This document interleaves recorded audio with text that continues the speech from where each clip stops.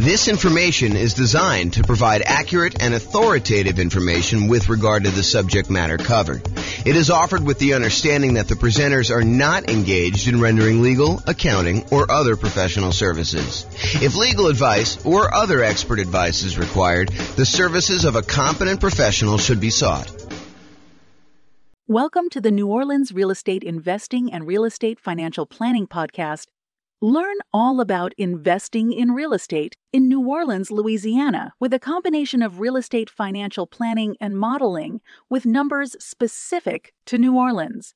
Plus, syndicated, more generalized recordings of live and pre-recorded real estate investing classes, not all of them specific to New Orleans. Be sure to stay tuned after the podcast for a message from our sponsors. Well, good evening. Welcome. I am not Brian Williams. Although tonight I wish I was Brian Williams. I wish that I could hide behind Brian Williams and say, yeah, that's James's story there and not have to share anything personal. Tonight is 10 things I wish I knew before starting to invest in real estate. I am joined tonight by actually Brian Williams, who is busy eating, so I won't call him out. But thank you for joining us tonight, Brian. I'm not eating. Maybe you'd like to teach tonight instead of me sharing some somewhat personal things. Yeah, I'll share all your personal things instead. Yeah, that's what I'm afraid of. I don't know. This is a very That's why I didn't get an invite, huh? You're like, Brian's going to tell all the things about me that I don't want known. It is possible that was subconscious. It was not deliberate. It was not a conscious decision for me not to invite you.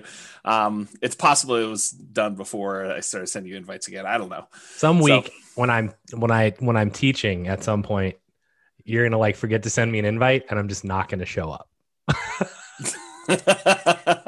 Well, I mean, for most classes, I probably could wing it or change it to ask me anything or something like that. But that depends on the class. Although, I mean, when you prep for a class, it is way better than me winging it without having doing any prep ahead of time. Because it's not like I prep for a class that you're going to teach. So, right.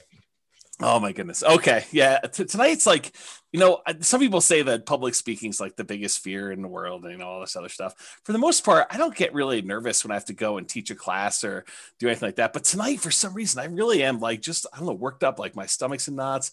I told Tammy the other day, I was relax. Yeah, probably true. All right. Upcoming classes. Yes, exactly. Nick says James has a beard and not Brian.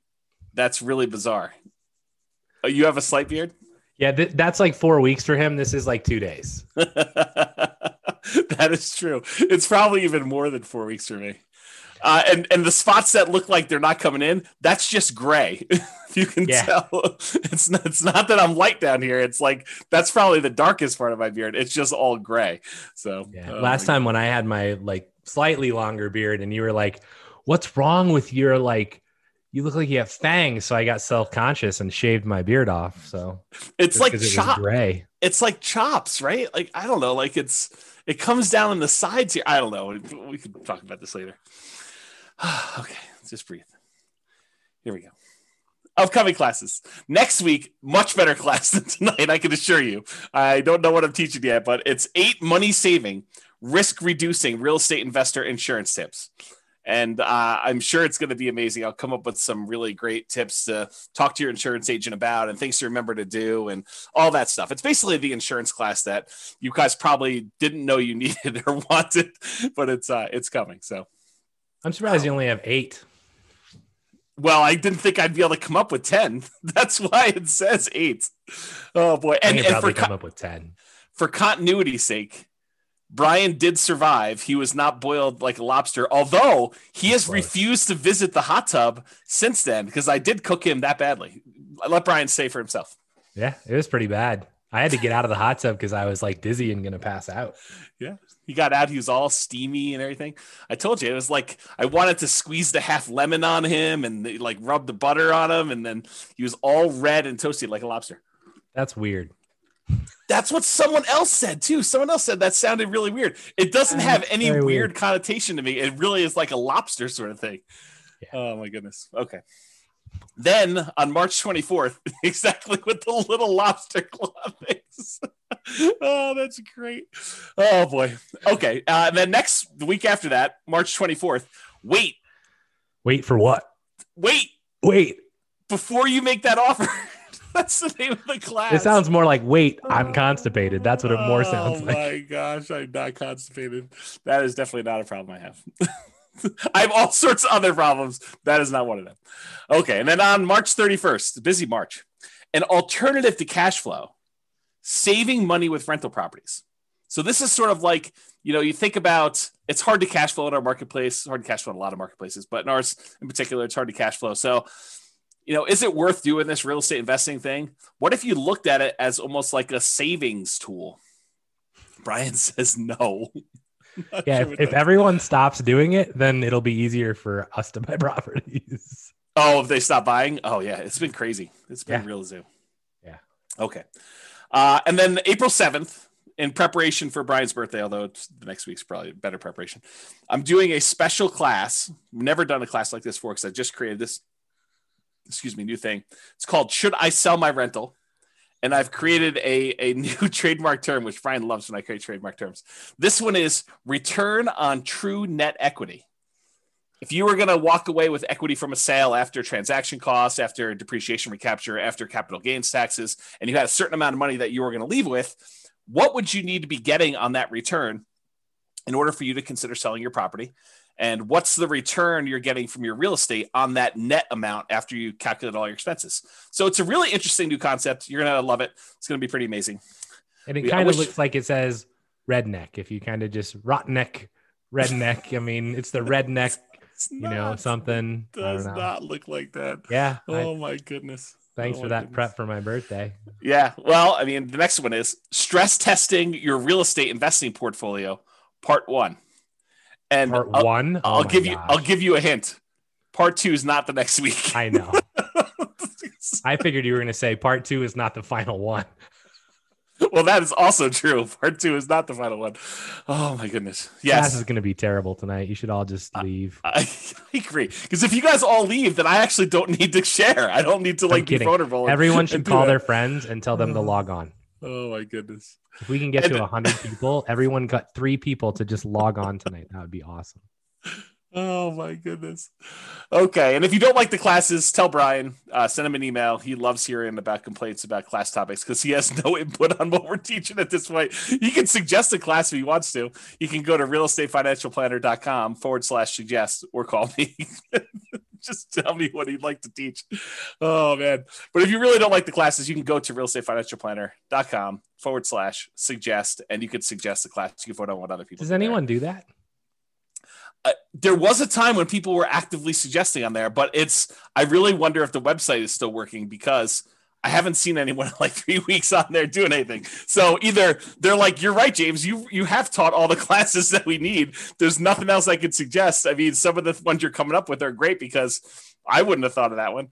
Or who knows? Maybe they're just not willing to give feedback. Well, I mean, I know when we planned NCRAG for like the past 3 years, we're like, what are we going to teach that's different? And it's like, right, you've taught a lot of stuff. Right, exactly. So it's hard to come up with like, what else do you want? Because ask a question, we have a class for that. Like we have all 2 hours just for that question. That's right. Oh yeah, you want to know about that? Let me tell you the 2-hour version. Go listen to this particular class. Yeah, you know the thing that might be good? It might be time to bring back story time and like interviews. Yeah, that's work though. I mean, you got to like line up the interviews and it costs me a dinner. And no one can go out to eat right now, so it doesn't really cost me a dinner, but it costs me a dinner anyway. I don't know, it's just crazy. Yeah. Yeah. I got high anxiety for tonight. Okay. Introductions via chat. Please make sure that you send to all panelists and attendees so that Brian and the rest of the audience can see your questions that you're asking. And then who are you and where are you from? If you can answer that in the chat window, that'd be awesome. And then what did you wish you knew before you started investing in real estate? And if we get enough replies from you, then I don't need to share mine. So please be sure to share your things there. And that'd be great. Then if you have questions throughout the webinar, please do use the chat window. We will try to do that. And I will start looking through the responses here. What was the link for the suggest link? realestatefinancialplanner.com/suggest. So there you go. Oh, you're gonna put it in there? Did you have to put HTTPS or whatever it was? No, they can paste it. Okay. I mean, Dan asked. I know Dan will know how to use those letters. He does. I'm not worried. He can probably tell us something about this. Right. He's going to tell us if the site's up or not, and then he's going to start suggesting stuff. Oh, man. Okay, good. Well, hopefully he's got some good suggestions. That'd be great. Okay. There's a podcast. This recording will likely not make it to the podcast. Well, it depends on how personal I get, really. If I keep it relatively sanitized, then it may not make it up there. If I really go and start, I don't know, crying on the episode, if I cry, it will not go up. I will tell you that right now. So there you go. Yeah. That picture actually looks remarkably like what I look like right now. Yours does not. Yes, that is true. Oh, that was great. I have a Rogue shirt on. It's just not gold. And I have about that length of beard and about that length of hair. Yeah. I think I'm wearing a Rogue shirt. It's just hidden. So. Yes, I know. It's unfortunate. Yeah. Okay. So realestatefinancialplanner.com/podcast if you want to listen to the podcast episodes. And I'm glad to see that some people are dropping off from the recording. So thank you very much for doing that. Although you've dropped off so you can't hear it. It's also available on iTunes, Spotify, Stitcher, and TuneIn. All right. It's like you get closer. My nerves increase. Like I can feel my blood pressure increasing, and I don't know, it just feels very anxious. Well, just relax. So Hunter says, I wish I knew the importance of networking, connecting with people. That's a good one. I did not have that on there. I think I didn't have that on there because I definitely was networking, connecting with people. So that's actually one of the things I say at the end is there's probably a whole separate class on things that I did know that I happened to be right about. Because I could have happened to have been wrong about a lot of this stuff too. This is a good one. I wish I knew about all of this in high school. That is a good one. Yeah. I wish I knew you guys 15 years ago. I wish I knew James and Brian before I started investing. They might not be saying that after tonight. Yeah. We wish we knew more about alternative forms of funding much earlier. We always thought you need 20% down, kept us from investing. I wish I knew everything already. Yeah. I don't know everything already. Not even close. Oh, that's awesome. I wish I had seen Boston on tour live. Is that Mitch? Oh, yeah. Oh, that's great. I think so. I have a hard time seeing who it is. Oh, here we go. Oh, man. Okay. This is all public information, bro. You're good. Yeah, I'm sure. So, okay. So to give you some background as to where I'm coming from, I probably need to give you a little bit of history. And as Brian did point out, this is all public information. It's not like I've never told anyone before. In fact, I think every blueprint has a lot of this stuff in it already, if you've kind of read it. But so I opted to build 2 multi-million-dollar portfolios twice. One time because I failed. And I lost everything, and I had to go and rebuild it again. So this is sort of like, for me, going back through and doing this class was really hard for me, actually. It's like very emotional. I think from an ego standpoint, yeah, Brian's trying to give me a hug. And seriously, if I cry, this is definitely not getting published, and I'm close. So, yeah, it was really, really hard for me, like much harder than I thought. I definitely had some sleep-in days, just feeling a little bit down and, waking up at 11 instead of 10. And, just a rough couple of days, 3 or 4 days trying to do some of this stuff. So yeah, so this is where I'm coming from. I'm coming from, I thought, I really did at the very beginning of this thing, like when I started doing the real estate investing, I don't even remember how long ago it was now. I really thought I was smart. I thought that I had studied. I thought I knew everything. I thought that I had, gotten advice from smart people. I thought I had done a decent amount of reading. There was nowhere near the amount of information that there is today and publicly available information that there is today. But it wasn't like I didn't look up stuff at all. I mean, I definitely did a ton of reading. I probably read somewhere between 50 and 100 books a year at this point. And back then it was close to 50. I mean, I definitely was reading about a book a week. And so it wasn't like I was not trying to seek out knowledge and get the information I needed. So I really thought I was smart doing the first one. And looking back now, I was really naive. Like I thought, this is the danger I think we hear sometimes that people come into class where they come to an investor class and they attend deal analysis one time and they don't show up for deal analysis a second time or a different type of deal analysis because they're like, I already went to that class. And I'm like, my mind is like blown every time I hear that now because it's like I didn't realize all I didn't know. I don't know. That's basically it. I did not realize all I didn't know. Like what I thought when I'm looking back now, I was really naive. I thought I had learned a ton. I know that I have a lot to learn, and I still feel like I have a lot to learn. Like the more I learn, the more I realize, whoa, I don't know a lot about a lot of this stuff. And there's some stuff that I don't think I'll ever really know because some of it's like trying to predict the future and what's the biggest force or what's the biggest factor and what's going to happen here, what's going to happen here. And I think we've proven over and over again that sometimes making these predictions is definitely way wrong. So I don't know. Some of the things I'll discuss tonight, like what I thought I knew. I thought I knew back then. I don't even know what I'm trying to say there. Some of the things I'll discuss, I thought I knew back then, but I really don't know them. And maybe I don't even know them now. So I failed and I lost everything. Just for those that are not clear on that. I've since rebuilt. So in case you're wondering, this is intended to be some of the lessons I learned that I think might be helpful. Although it's possible they're still wrong, or you could do the right. This is a great example from when Brian teaches his class on grit and tenacity and EV especially. But Brian talks about this a lot where you can make the right decision. You can do the right thing from an odds standpoint and still be wrong and still mess up and still fail and still have to like come back because even though you do the right thing, it doesn't always work out for you. And I think that was something I didn't realize at the time to the extent that I realize it now. And I think that'll come out tonight too. I will also tell you, I think I'm doing it smart this time. It's like I thought I was smart last time. I really do think I'm trying and being smart this time, but only time will really tell if I am smart this time because I don't know right now. You want to comment on any of that? I'm sure that people are interested in like when this was, if you care to talk about that at all. I also think that the EV point is one that people really like don't understand. And it's like, if I make one bet and I lose and it's a big bet, they quit.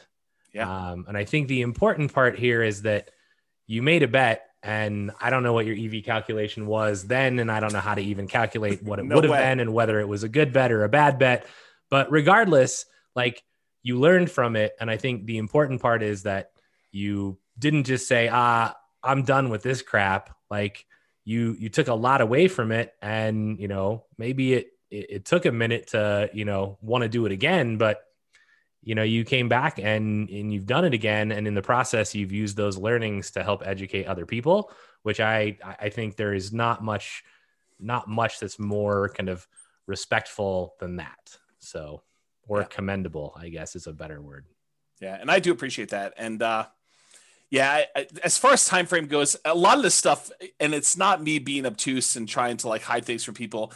And, you know, someone may point out something to me, hey, James, what about this? And I'm like, I totally forgot about that because I think it's not like a deliberate thing, but it's sort of like, I don't know, I repress them or black them out, or I try not to dwell on them. And so a lot of the past gets fuzzy for me.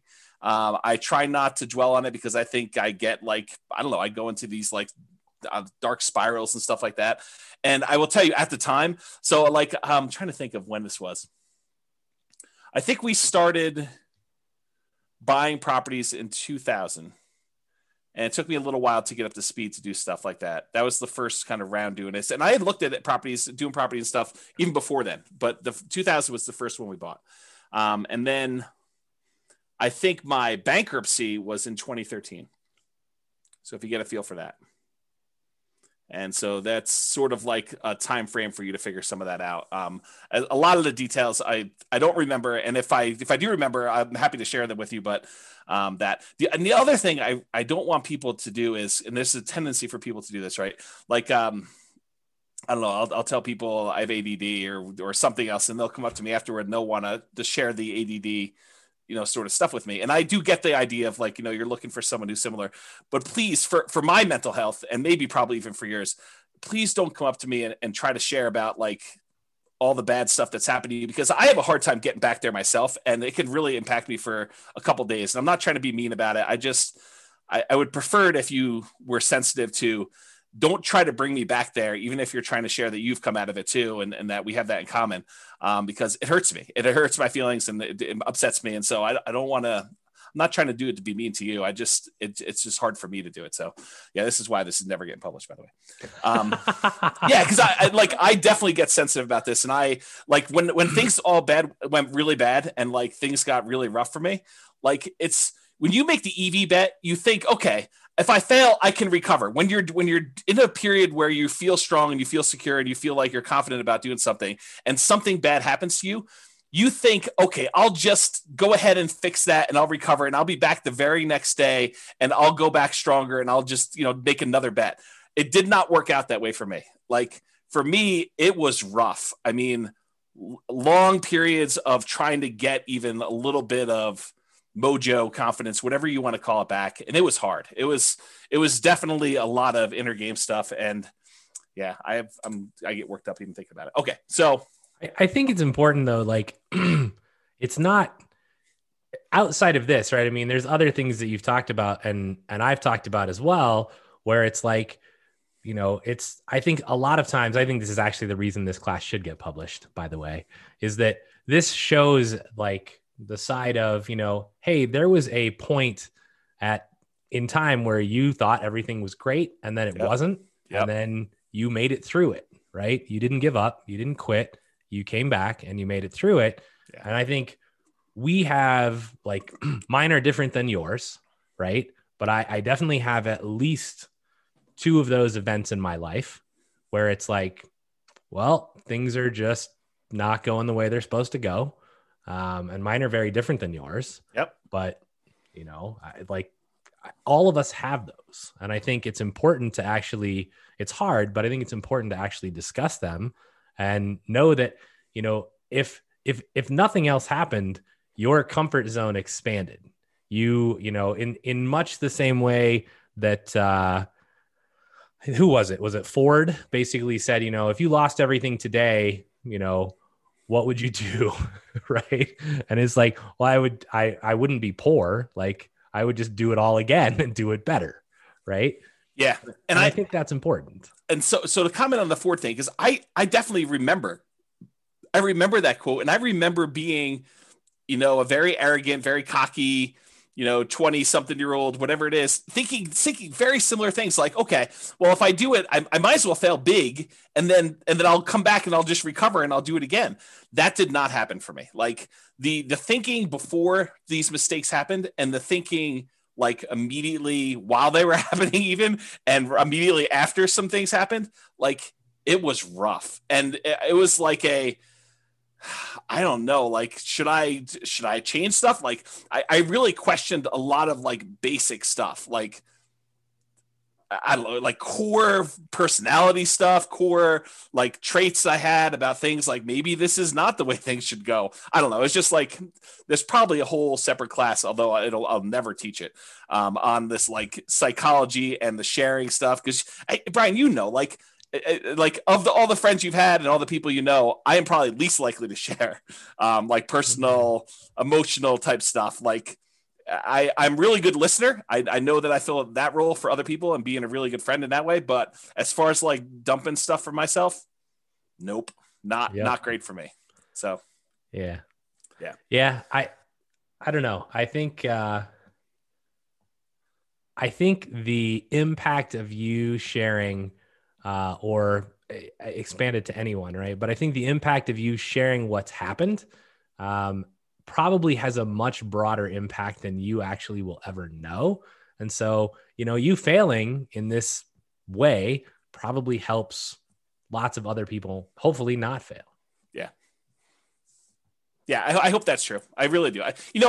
In some ways, it's like if I can prevent one person from being in that situation that I was in, that's worthwhile, right? Like trying to stop somebody from having to go through what I did, or at least maybe someone who is forced to go through something like I did, at least knowing that one person came at this, so there is a path out if you could get there. Yeah, I don't know. Maybe that's it, but yeah, I'm getting teary-eyed. I need to refocus for a second. So yeah, okay. So I'm just gonna try and make you cry even more, Oh, because when you get teary-eyed, I get teary-eyed. So I'm just no, this is since gonna you're be halfway like, there, this is let's gonna just be push a you over. Oh my gosh. Here we So go. yeah, I mean, people in the Lots of comments are tissue, like, I agree with what I said.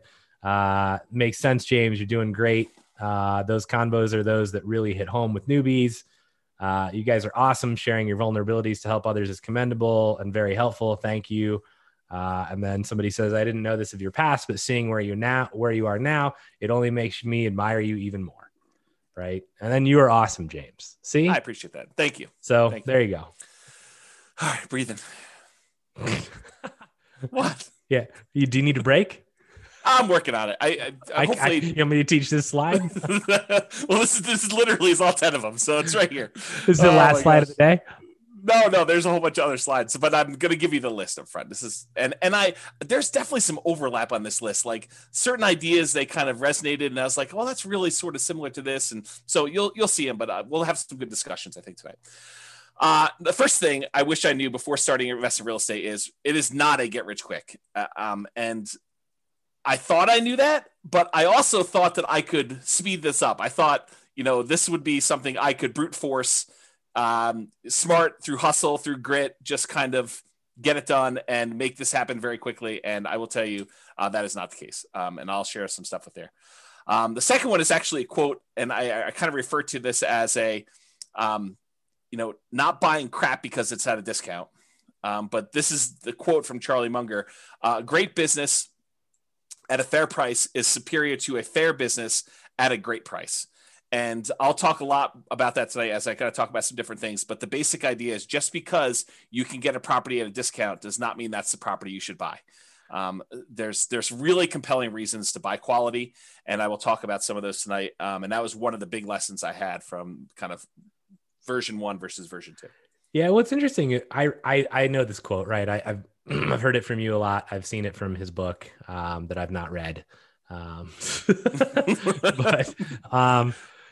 like I remember when I was starting out and we were driving around, and this just occurred to me. Like I've never thought about this way before, where I was like, I want to buy stuff that's just ready to go. Like I'm not wanting to do any work. And you were like, that's just not normal. Like it's not what anyone else is doing.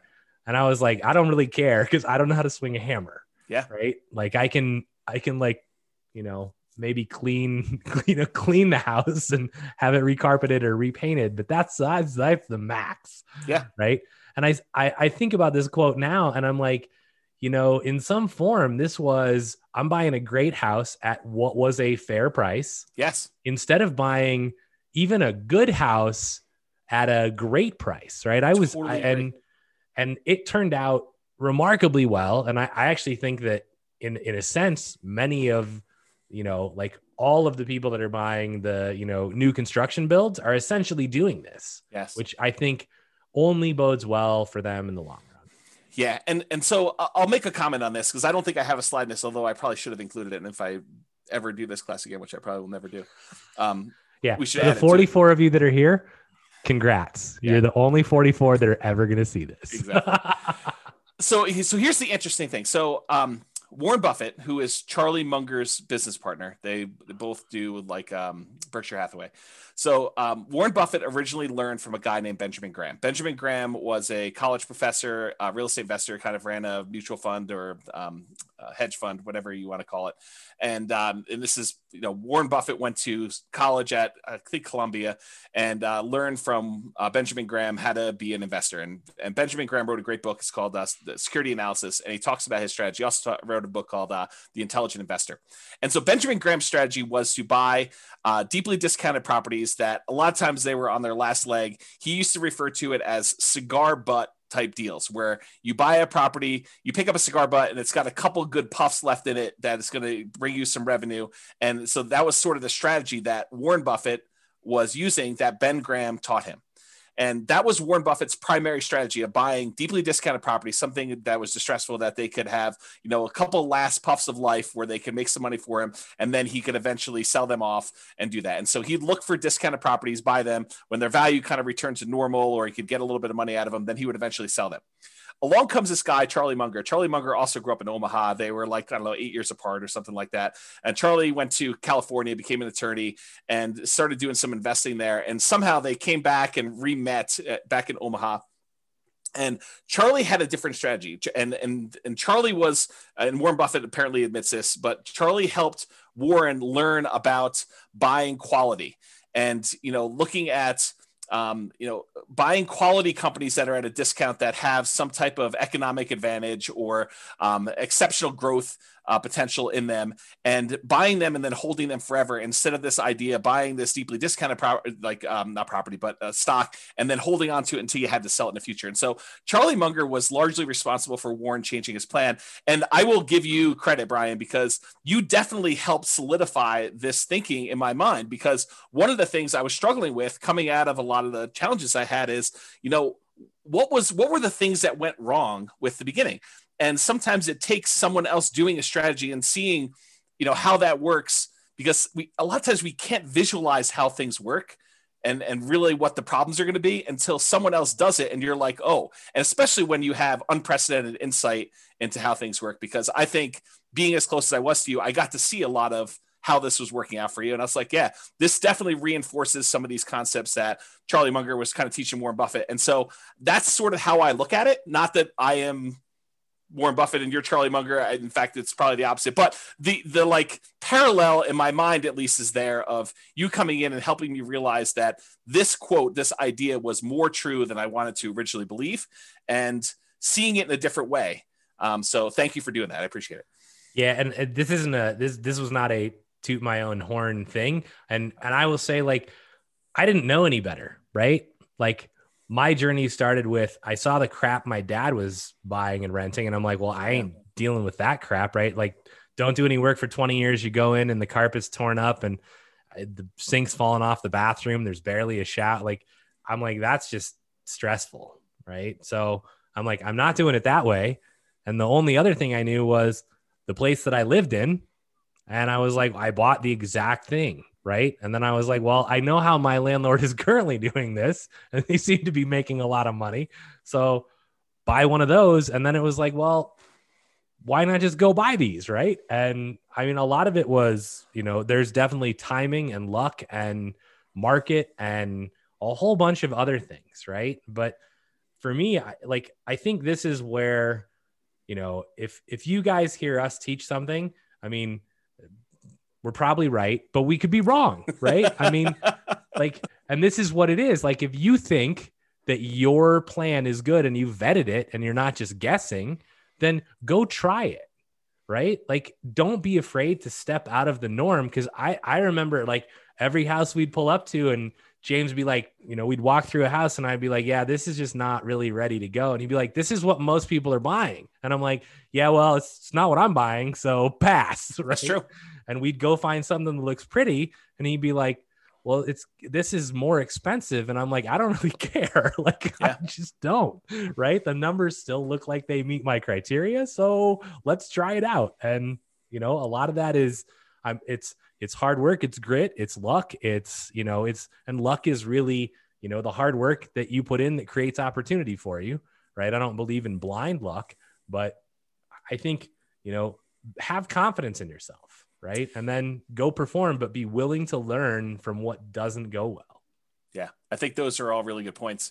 I will point out, my father was doing a strategy, and similar to you, I was like, well, there's some problems with his strategy. I'll fix them. But I kept some parts of it, like the buying properties that were deeply discounted that needed work. I mean, I think that was part of the strategy that I was like, well, I think that's the equivalent of buying something at a discount and kind of having a margin of safety and having value. And so I thought about it from that perspective. And then I thought I was going to fix some other things, but turns out that didn't work. And we'll talk about this tonight. Next, look at my list. Otherwise, we're never going to get through this. I figured this is the whole class. We'll just have a discussion right here. Well, there's a whole bunch of extra slides, but there's other slides. There's 60 slides. Oh man. Serious? Yeah, exactly. Yes. Number 3 on my list was reserves. And I really thought I knew about reserves. I thought I was doing reserves right at the time. I am doing more than I was before. And I think that was a major factor in stuff. So we'll talk about that. As am I. As of what? You're what? I do more reserves than previously, especially after COVID and the stuff that we've talked about. I think that's prudent. Yeah, I agree with you. So there's probably a whole class on reserves, honestly. I think we taught it already. Maybe. There's some stuff I have yet to build about reserves that I still want to create, but I didn't understand the return quadrants nearly as good as I do now, and some of the nuance and subtlety in those things. And so that's a big one that I think is a factor. I didn't know about Nomad, and I was telling Tammy about this in the hot tub last night, and she told me, she's like, yeah, if we had known about Nomad, we totally would have nomaded, and I think it would have made a big difference in a lot of the stuff. And so if I could go back and do it again, that is definitely one thing I would change. I don't know if Brian would have done it differently, but I totally would have nomaded from the beginning. I mean, in a sense, I kind of nomaded once. Accidentally. I did move and rent the previous house out. It just happened to be a price point of a house in Vegas that was not adequate for being a normal rental. You can't buy multi-million-dollar properties and expect it wasn't that. Right. All right, so Nomad was one of them. Another one was Focus. I think for a long period of time, I was seeking. I was open and willing to trade up a strategy that was working for a possibly better strategy. And I was constantly spending time and resources trying to figure out a better strategy. And just, I think not knowing that there wasn't a better strategy, or devoting the energy to focus in on what I should have been focused on and getting better at that, rather looking for side things or other things like that. And so we'll talk a little bit about that. And related, the grass isn't always greener. And I'll talk about, looking at other markets and saying, well, they're cash flowing, we're not cash flowing here. Maybe I should be investing there, and kind of like the downfall, some of that. The past does not equal the future. And so definitely some things about, well, historically, this is how it's worked. So it's got to work that way in the future. And now I have a much better appreciation for that is definitely not how things always work. It's not like you can look back and say, oh, we've been going up 8% a year in Fort Collins for the last 8 years. I'm going to pencil that into my calculator and use 8% per year. That's false. And we'll talk a little bit about that. A much deeper, more nuanced understanding of income from properties, rents, other income sources on properties, and specifically expenses. And, this is sort of like the class that Brian teaches on capital expenses. Understanding like those numbers at a much better level, I think, was something I didn't quite have at the time. And that is a major lesson that I think I wish I had known back then. Kind of like the appreciation for what expenses do I have control over? Which ones do I not have control over? Which ones are going to be very large as a percentage because they don't change much, whether you're buying a $50,000 house or $250,000 house, and how those things impact stuff. I think that those things I didn't know. And then sort of the last one is I was incredibly competitive, incredibly driven to like do a bunch of stuff when I was younger. And I think looking back now, I should have been a little bit more balanced, a little bit more patient, because I do think it's timing. It's like how long you've been in the market is a major factor to your success. And so I didn't have to push as hard. In fact, if I was going to push as hard, I probably should have pushed in other areas, but I probably would also recharge a little bit more and do some other things a little bit differently. So we'll talk about that. Okay. Number 1, it is not get rich quick. It is get rich slow, in my opinion. Unless you're converting a very large amount of money invested elsewhere into rentals, real estate investing is a get rich slow endeavor. And if you're taking the money and you're converting it from stuff that you already had into rentals, you're rich already. And so it's still get rich slow, even if you have a bunch of money and you're just getting started out. If you have a chunk of money already and you're kind of investing in it, you might have a baseline of income coming in from the money that you're investing. However, that's not the norm. And it definitely was not what I was coming from. So I'll talk more about this later, but the idea is that I didn't have a ton of money when I got started in this stuff. So it was really hustling and trying to, convert job income into real estate investing income. And then eventually, for a period of time, at least, trying to be creative and being a real estate entrepreneur and generating income from real estate entrepreneurship. So it's get rich slow, because even if you're earning an incredibly optimistic, for our marketplace, a 10% cash on cash return on investment, which it's really hard to do that in our local markets. It's probably closer to zero, honestly. You need to have a large enough amount of cash to make that 10% that you're earning on that money support your lifestyle. And so that's really hard to do. And it was exceptionally hard to do here in our local marketplace. You probably could do it in some other marketplaces, but again, this is the nuance of market to market. It does help if you have a lower target lifestyle number. And I probably didn't realize just how big of an impact that had.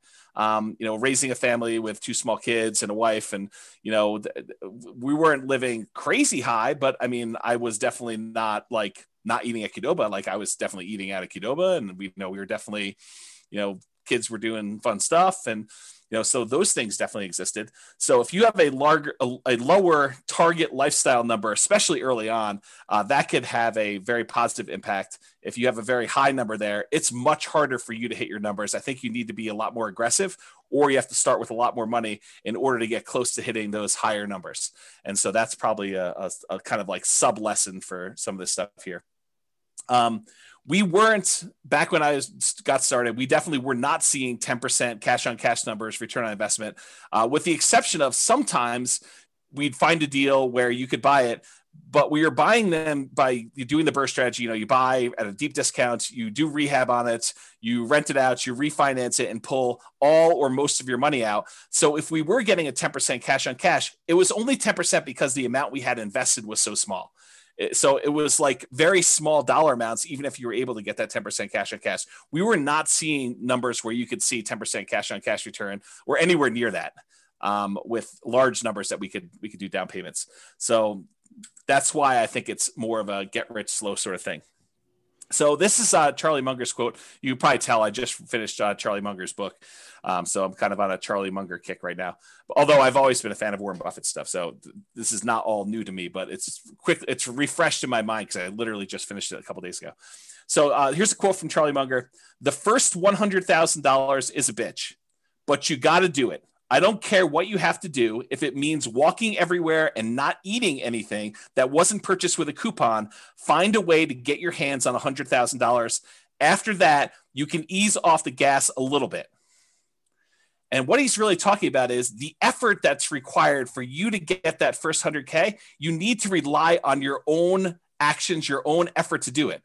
After you get 100K, the 100K itself becomes an asset that helps you get to the next 100K. And then when you get to that, the 200K helps you get to your next 100K. So the money you actually have starts to work in your favor to get you to the next step. For that first one, it's all you. And you got to really put your head down. You got to work hard. You got to make it happen. And it's really challenging to do. And he acknowledges that. He did this at a shareholder meeting for Berkshire Hathaway, is my understanding.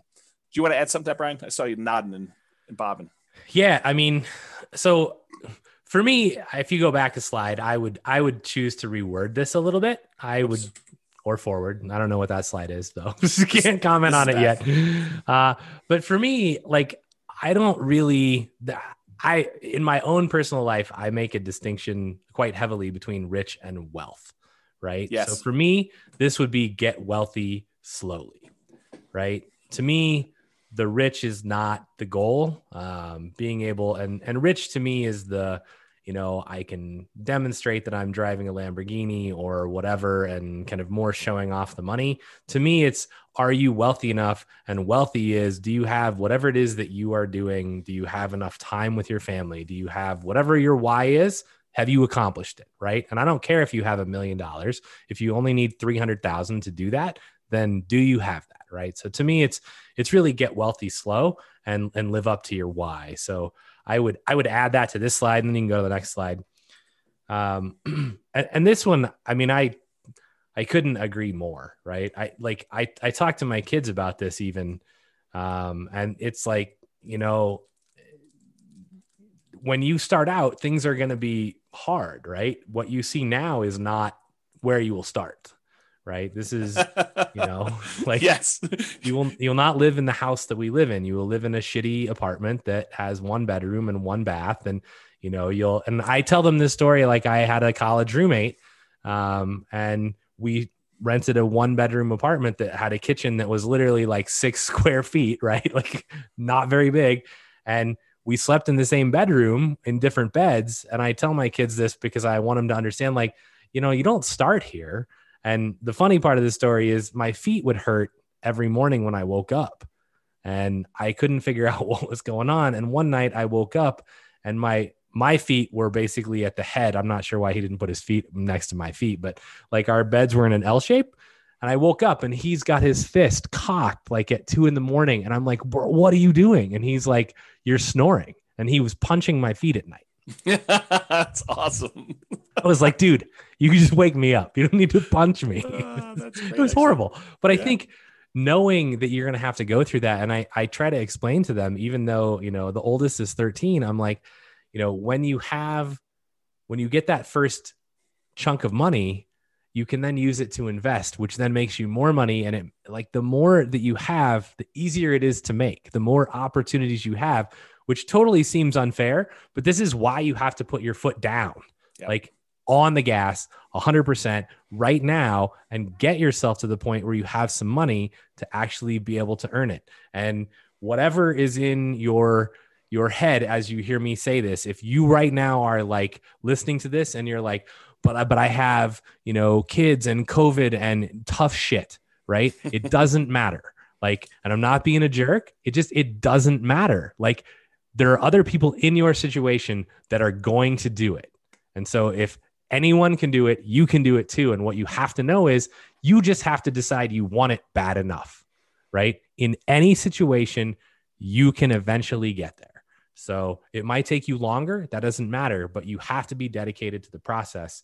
And once you start it, as Dan just said, right, it does snowball, and it becomes almost at some point, you're like, well, that's almost too easy, right? Like, okay, well, I have all these properties and this, 20 unit apartment comes on, and I'm like, well, I can just go refinance out of these other 2 properties and buy this thing. Yep. And you're like, well, that's stupid. I never would have been able to do that 10 years ago. Yeah. Right. And you don't realize how it becomes easy, but it's not been easy. Right. It was a ton of hard work that most people are not willing to put in early on. So, yeah. And or the at any point, really.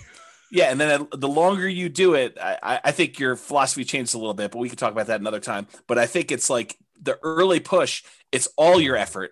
And then later on, it becomes slightly less your effort because your other investments are kind of like pulling their own weight. And then you kind of get compounding. So you could do less and less, or you can keep pushing and grow faster.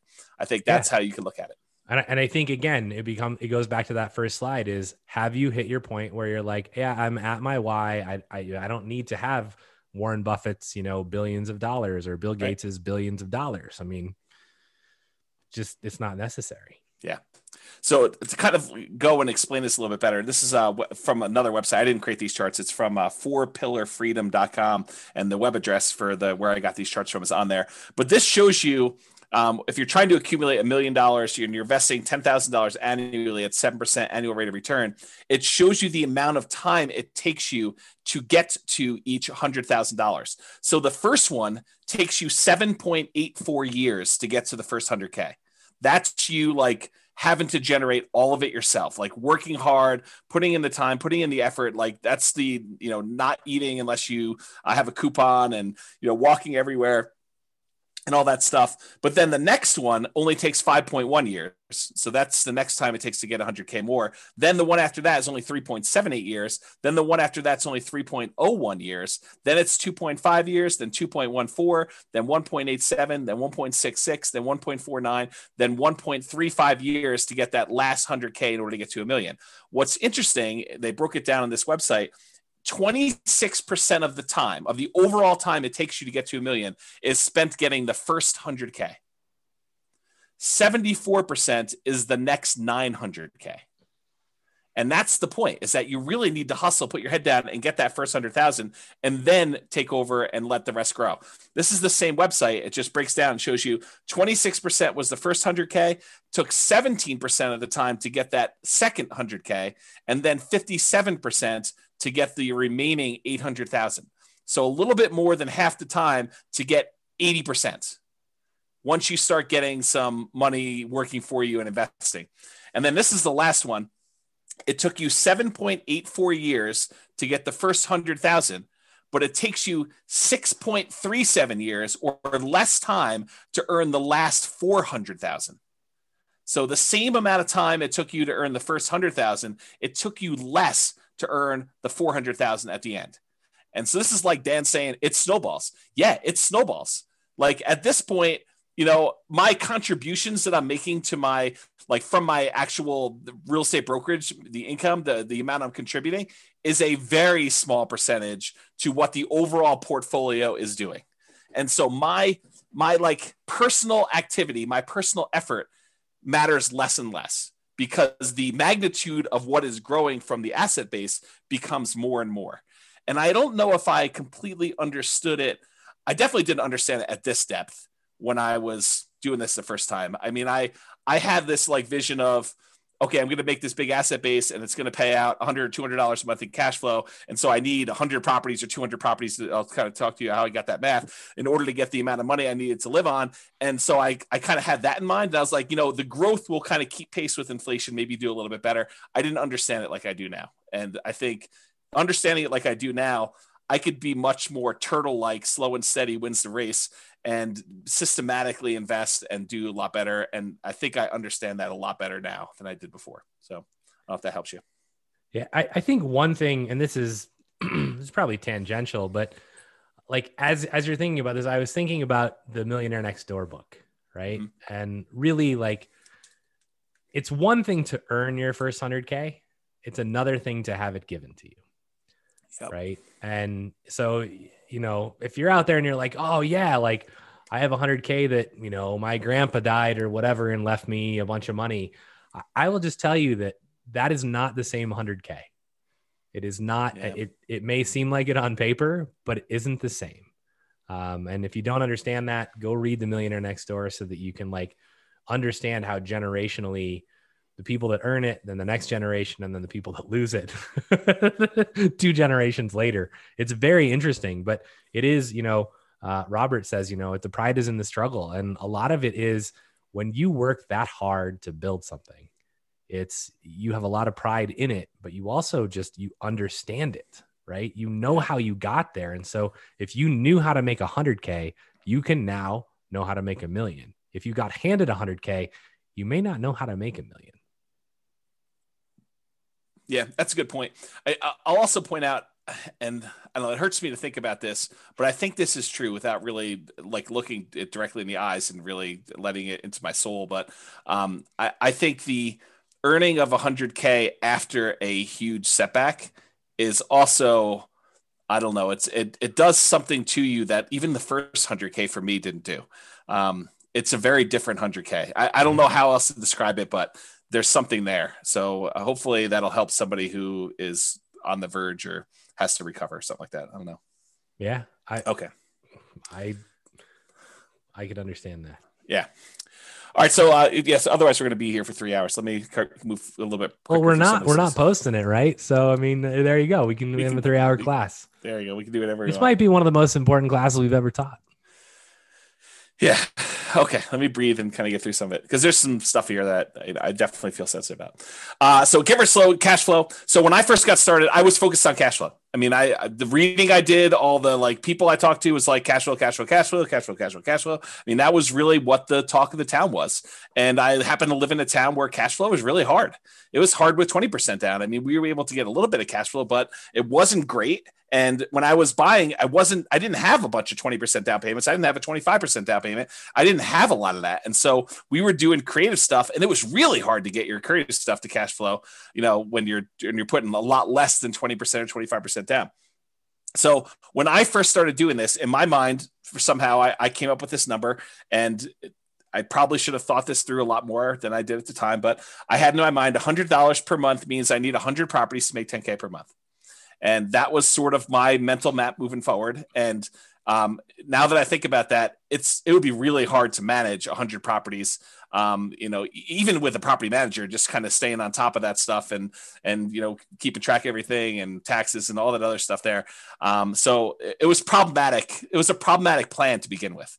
At the time, I thought it was smart. I thought it was like, hey, let's get there and do this. And honestly, it was even worse than what I'm about to say, because I had a partner and we each wanted 10K a month from the business. So we really needed to have 200 properties doing $100 a month, or 100 properties doing $200 a month, which was really tough to do.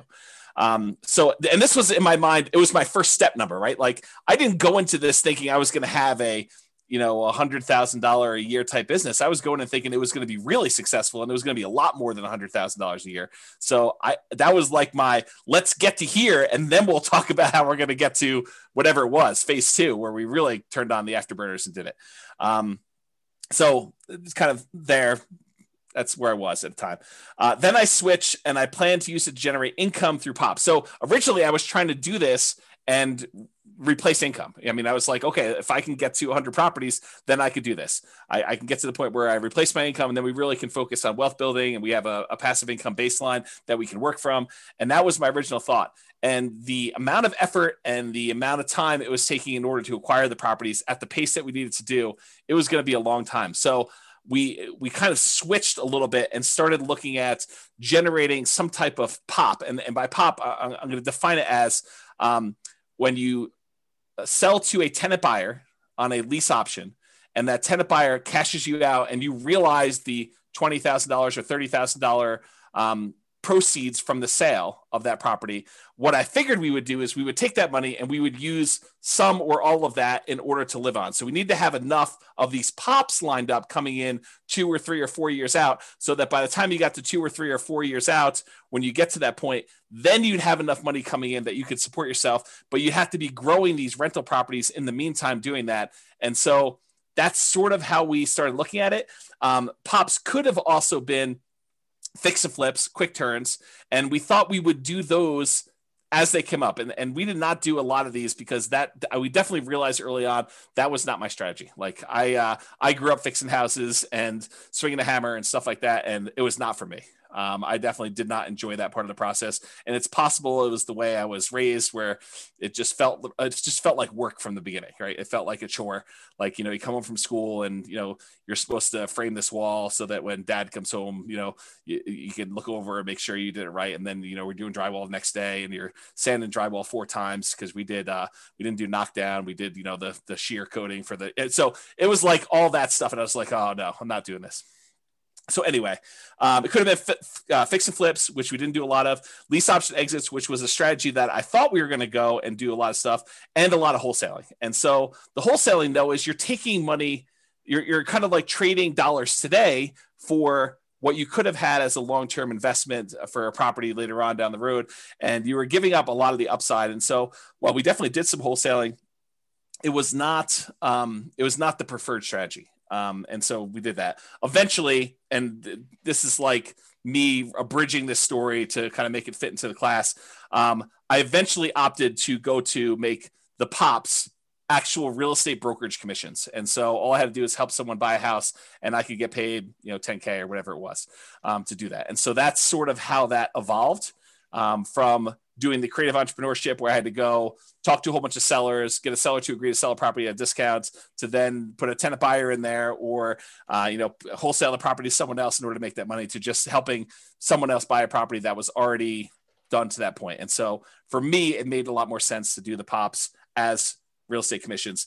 In retrospect, and this is hard for me to even say, it may have been arguably better if I had just gotten a job and, done some type of nomad thing and just, lived on whatever it was, got to that 100K to 200K, 300K, and just built it that way. And, it's at the time, it didn't feel like that was the better option, but it might've been. So I don't know, just something to think about. Would have changed your course of history. It totally would have. And that's the hard thing for me doing this, like looking back, kind of stuff is, I don't usually go back and have regrets about, oh, I should have done this differently. I should have done this differently. But if I'm forced to, maybe that wasn't the right choice. Maybe it would have been better to do this other thing. And it's hard to say, right? I mean, I could have gotten distracted by something else and I'm not where I am. And it's really hard to know, but I don't know. It seems like there was a lot of shots on goal that didn't end up being goals. And maybe that's okay. Maybe that's the way it's supposed to be. Maybe it was a persistence grit sort of thing. And that was the lesson I need to take from it. But it's really hard to say in retrospect. So the story that this brings to mind is when I worked at Microsoft, and the VP who had been my VP for most of my career, she's still there. She's amazing.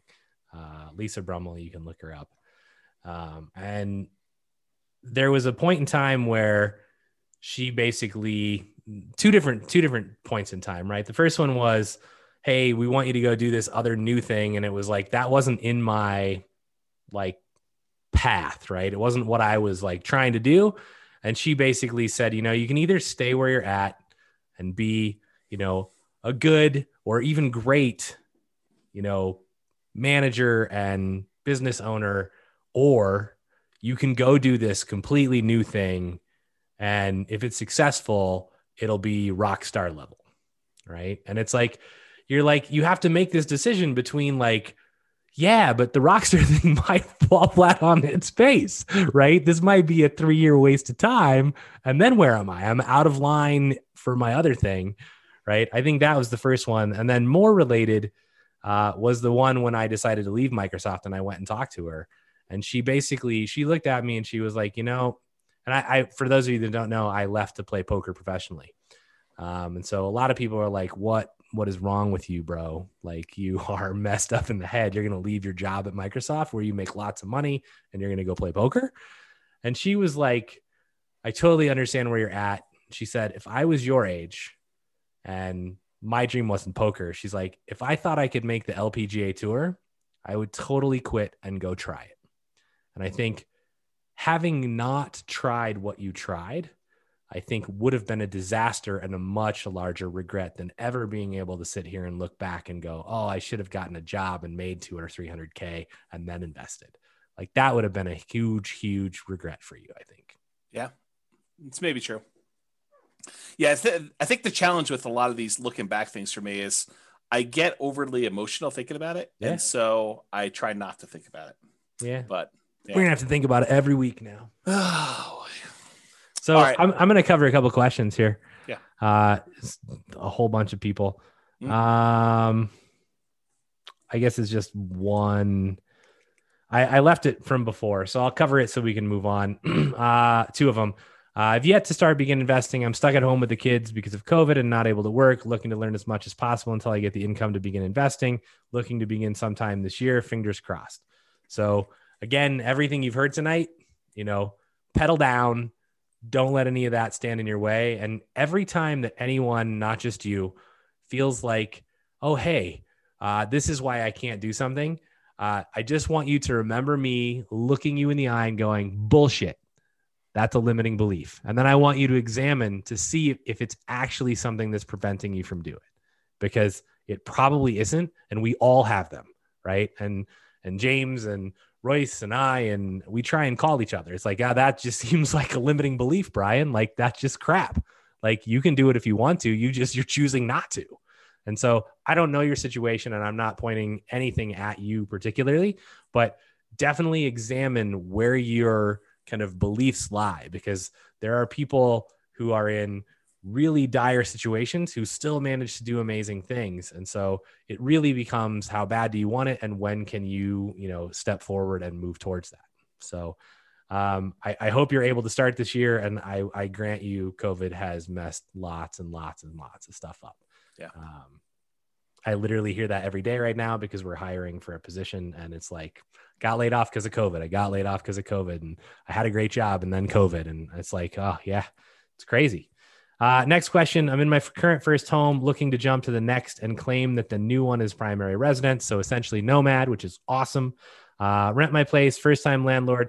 Nervous because of CO laws, which I assume is meant as Colorado laws that heavily favor tenants and not landlord, which actually isn't true in our state. Our state is actually much more geared towards landlord, although it's swung a little bit, but it is not like California where it's, and maybe this is supposed to be California, right? In which case you're dead on. But in Colorado and even anywhere, like it's okay if the laws favor the tenants, right? Don't be negligent. Like treat your tenants as human beings. I mean, and most of this stuff never comes into play. So don't let tenant or landlord laws heavily favor one way or the other deter you from being an investor. Yeah. And then what do we got? And Brittany says, thank you so much for that, which is good that she didn't just like log off. So you already have the right mindset, Brittany. I will just say that, like, for you to actually hear me say that and be like, thank you, like you're going to make it. So go get it done. Yeah. You're well on your way. Cause a lot of people would be like, F you, Brian. That's probably true. Which is fine. I totally am happy with that. And then I just go, great. I'm kind of done helping you. Yeah. All right, let me push on because we're at slide 18 of 63. So fair price.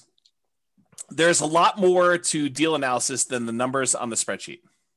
You have to read into the spreadsheet, and I don't think we can even create a good spreadsheet to really do this justice, because you need to truly understand what each number means and understand what is likely to improve, what is likely to stay the same, what do you have control over, what do you not have control over. So there's a lot of nuance and subtlety to the spreadsheet and understanding that. And there's this idea of what is a fair price to pay for a property. And we'll talk a little bit about that. And then, so early on when I was doing this stuff, I was focused on buying primarily lower priced properties and at a discount. And that was what I was considering my margin of safety when I was buying properties. And I was primarily using the BRRRR strategy, the buy, rehab, rent, and then refi model, where I'd leave as little money in the deal as possible. Or I would go and I would buy properties creatively, like do marketing, talk to motivated sellers, find a seller that it was in their best interest to allow us to come in and start making payments on their existing loan. And I would acquire the property. I'd make payments on their loan. Sometimes I'd have to give them a little bit of money in order to buy, their share of the equity. And then we would take that over. We'd usually put a tenant buyer in the property, allow the tenant buyer to rent the property until they were able to buy the property from us. And then we'd make a pop or whatever it was. So that was the two primary strategies I was using, but the discount part of it was not the only margin of safety. And that's the really important takeaway that I definitely understand now that I didn't understand before, is that buying a property at discount may not even be the best margin of safety that you can buy.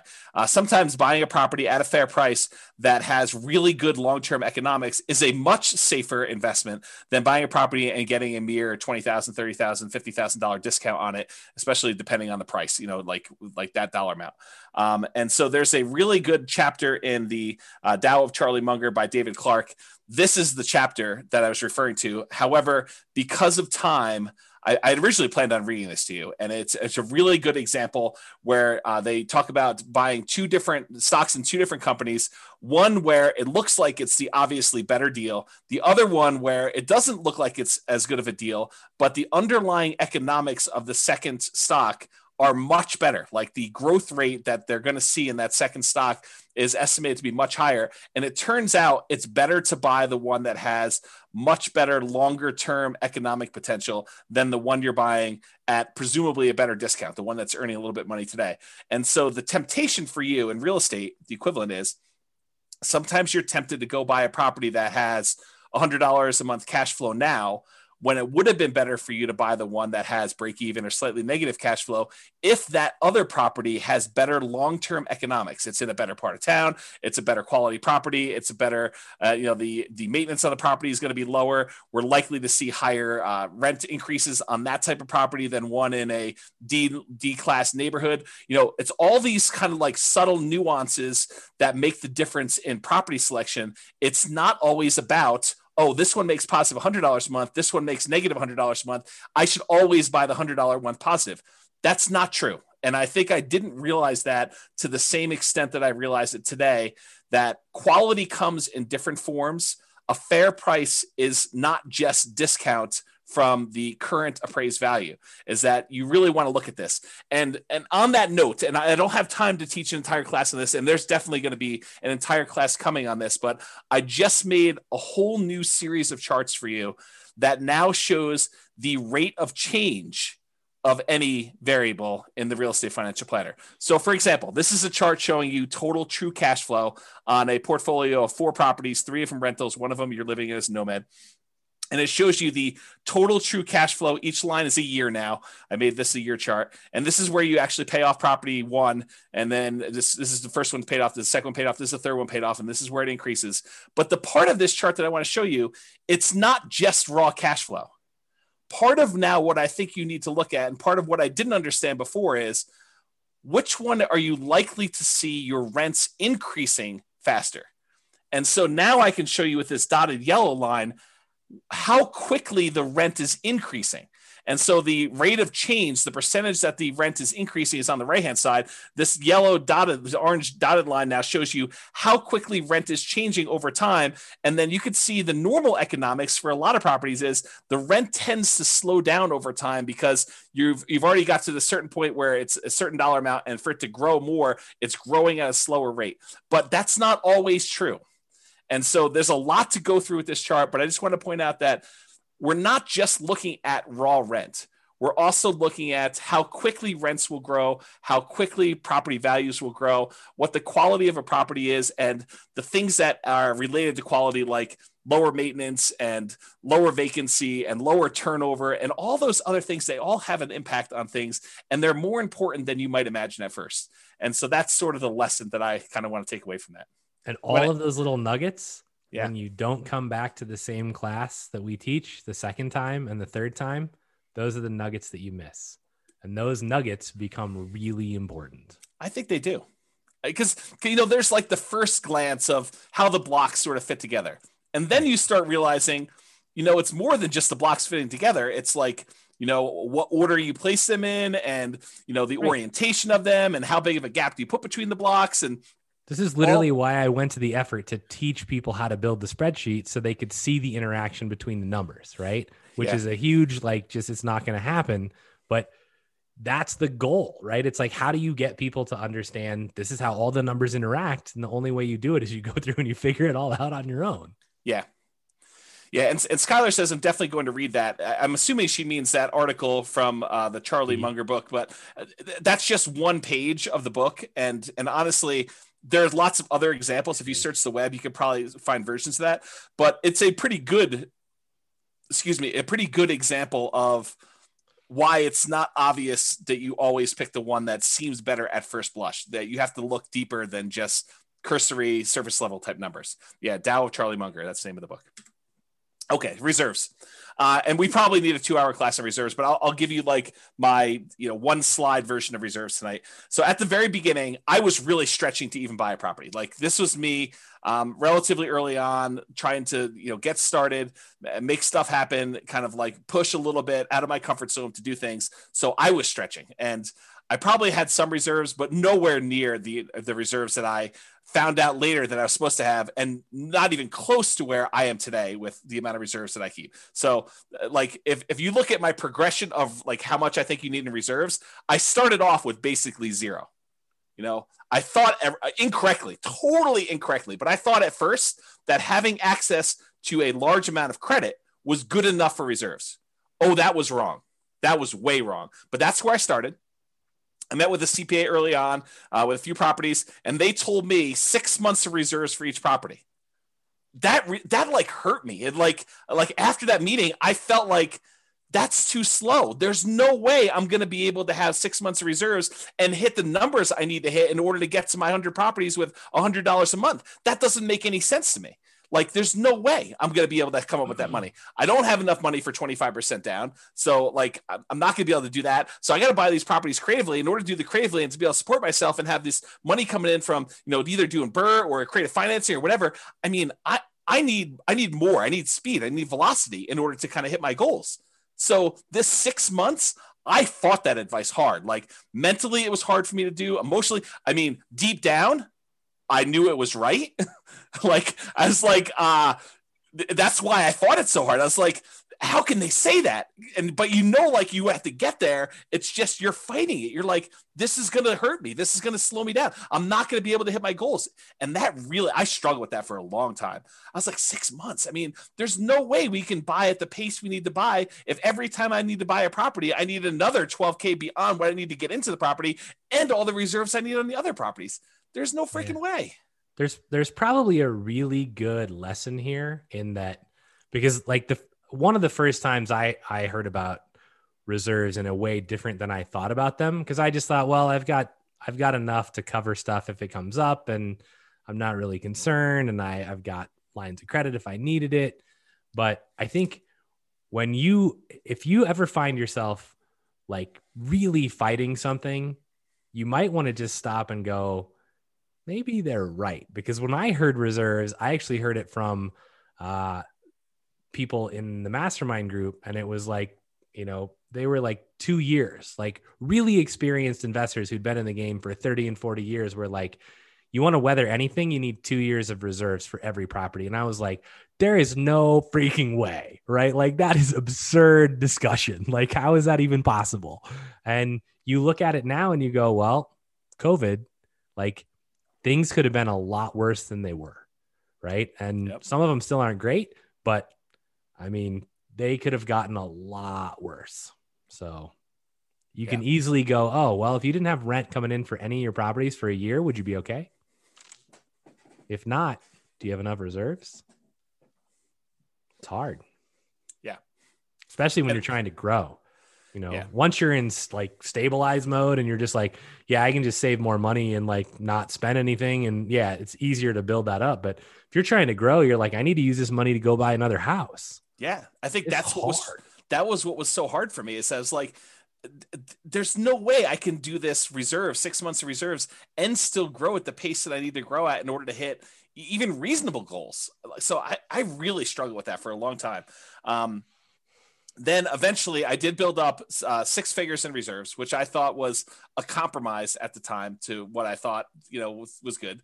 It was a healthy 6-figure reserve. It wasn't like just over 100K. But even with that, like that was before the first failure. Like that was my reserve amount before I kind of had this big crash and stuff like that. I was not prepared for a prolonged loss of income and a real estate market correction and not knowing when the market correction was going to end.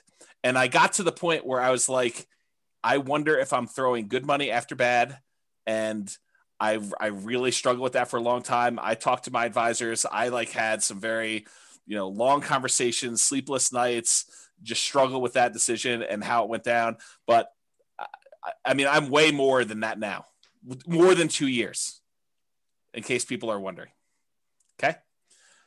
All right, return quadrants. And I'll try to go through some of this fast because I realize we're a little bit behind on time. So, and there's a really good, very long article I wrote on these return quadrants and kind of some of the nuance there. It's under realestatefinancialplanner.com/return-quadrants, plural. And if you go there, there's some detail. It's me writing out like almost a 2-hour class for you on these things. In fact, I probably should publish a book on this, but this is what I mean by the return quadrants, by the way. The 4 different areas you have returns, and then the reserves part here, and the total you get there. You guys have probably seen me teach this in class.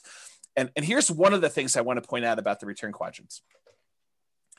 And it has to do with what you hear versus what I'm actually saying. And sometimes I think they're different. And the example I like to think about is, have you ever had a misunderstanding with someone where you thought you really understood what they were trying to tell you, but it really was not? You thought you knew, and you could almost like finish your sentence and you could tell them stuff, and maybe even like most of it fit. And so they thought maybe you did understand, but maybe you're just describing it a little bit differently.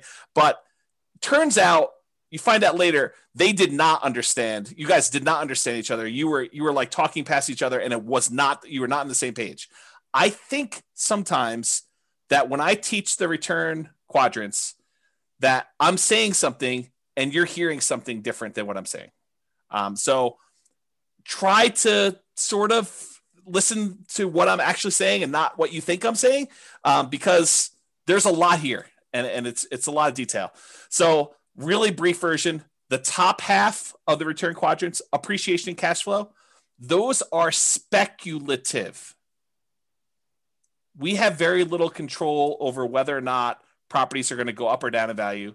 And to a lesser degree, we have very little control over whether rents are going to go up or down and how much cash flow is. So in case you never picked up on that before, those are not really certain returns. Now, we can try to buy things where we're likely to have appreciation, where we're likely to have positive cash flow, but realize that's largely outside of your control once you acquire the property. We don't know, okay? Now, the ones on the bottom, debt pay down and tax benefits, those are less speculative. They are more certain. Did I say they are guaranteed? No. I said less speculative. We really don't, they're less likely to change, although they can change. Debt pay down less so, but tax benefits definitely a possibility. So realize, and go dig into this. I don't have time to teach like the whole class on return quadrants tonight, but there's some nuance there for you to understand about how that all works and what's really going on, and really dig in and find out like what makes up the return there and how does that really play out and what really impacts whether I'm going to see that going up or down, and what can I do about making sure that happens or doesn't happen, and what risks are there for me and how that all kind of plays out. Cash now is on the right-hand side. That tends to be your cash flow and your tax benefits. That's the money you can usually spend right away within the first year, within each year, I should say. Cash later is the stuff on the left-hand side. That tends to be appreciation and debt pay down. That's the equity you're building up in your property that you can only usually access when you do a refinance and get the money out, cash out refinance, or you sell the property. Okay, and then realize one of the things that I think most people didn't realize, and I definitely didn't understand like I do today, is this concept of return on investment versus return on equity and how those change over time. Specifically, how your return on equity actually decreases. It goes down over time. So that's something I didn't realize how that worked exactly, and now I understand it much, much better, and I think it's an important lesson, something I wish I had known long time ago. Also, the subtle point of once you pay off a property and exhaust your depreciation benefit, the tax benefits of depreciation, eventually all you're left with is unleveraged depreciation, whatever the raw appreciation is for your city that doesn't get magnified by having a loan on a property, and your capitalization rate, your cap rate in a property. So eventually your property returns, basically they are asymptotic and eventually become unleveraged depreciation and cap rate. So I think those were two things that were there. Okay. Any questions or anything before we get into new stuff? Nope. I handled a couple that we don't need to have just for time reasons. Okay, cool. So Nomad, this is one of the things I wish I had known about early on. I started investing primarily using the BRRRR strategy, buy, rehab, rent, refinance, trying to buy properties where I left very little or no money in a deal. And also buying creatively, like buying subject to or with wrap financing.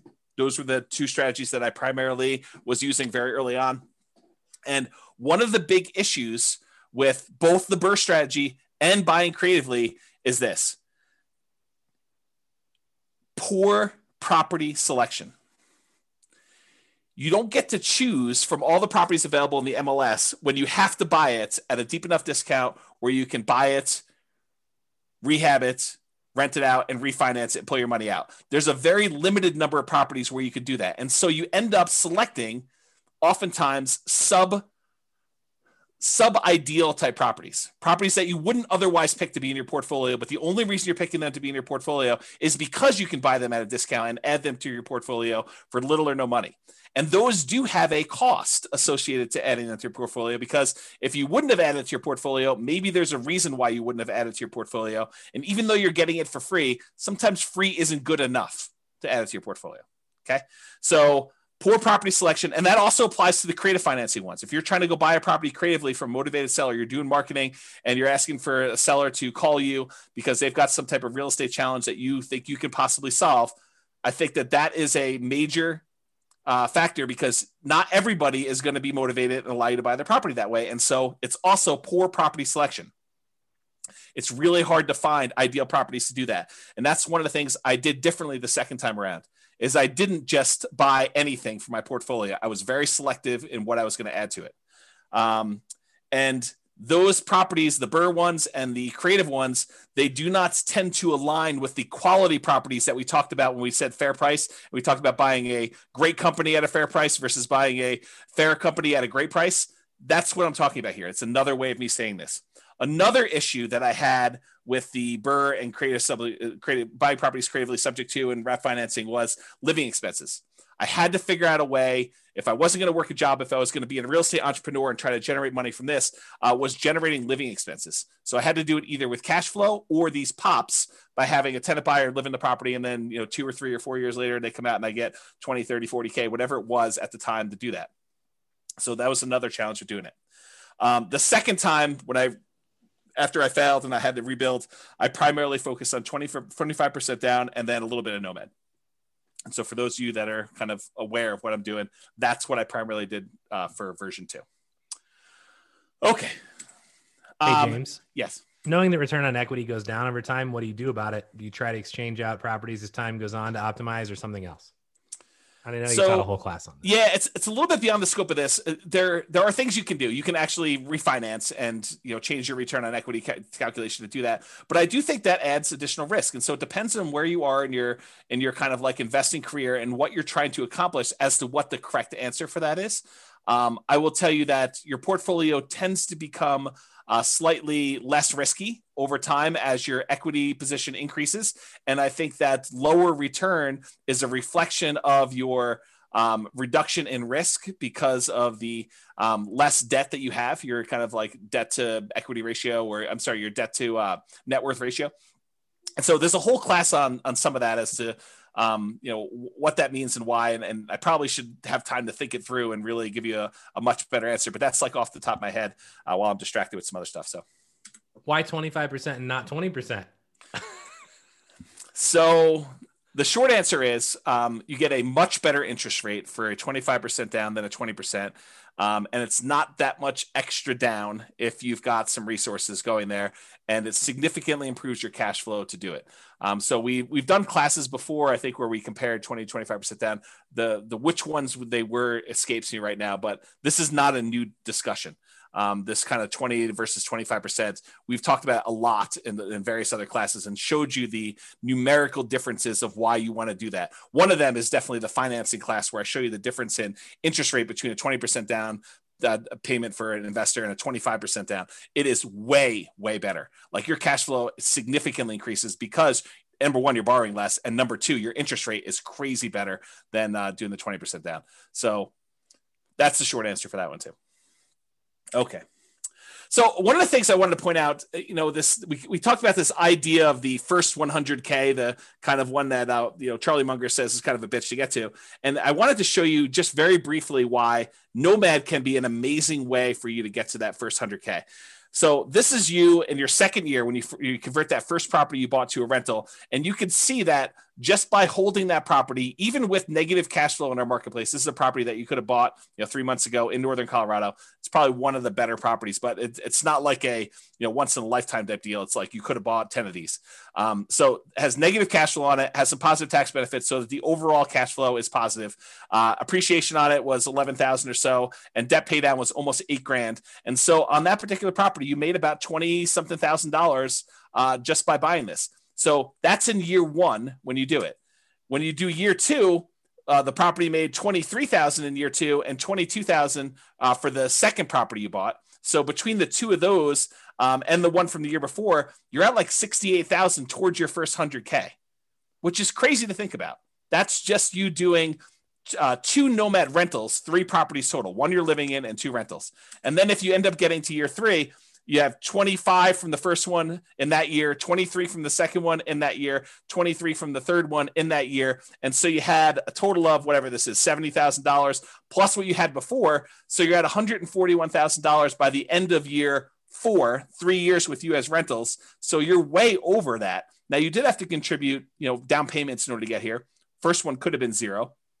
but probably 3% down to 5% down for doing some of those. But that's what's powerful about Nomad is it allows you to get these amazing kind of returns on the numbers. And I probably should do a whole class just on this concept of kind of getting to your first 100K, why Nomad is so fast for doing it. But one of the reasons why it's so fast is you're seeing 23% return, 25% return, 30% return on the amount that you invested, on your equity, actually, in this case, because it's a return on equity quadrant when you're doing that. And so I probably need to dive deep and do an entire class on that.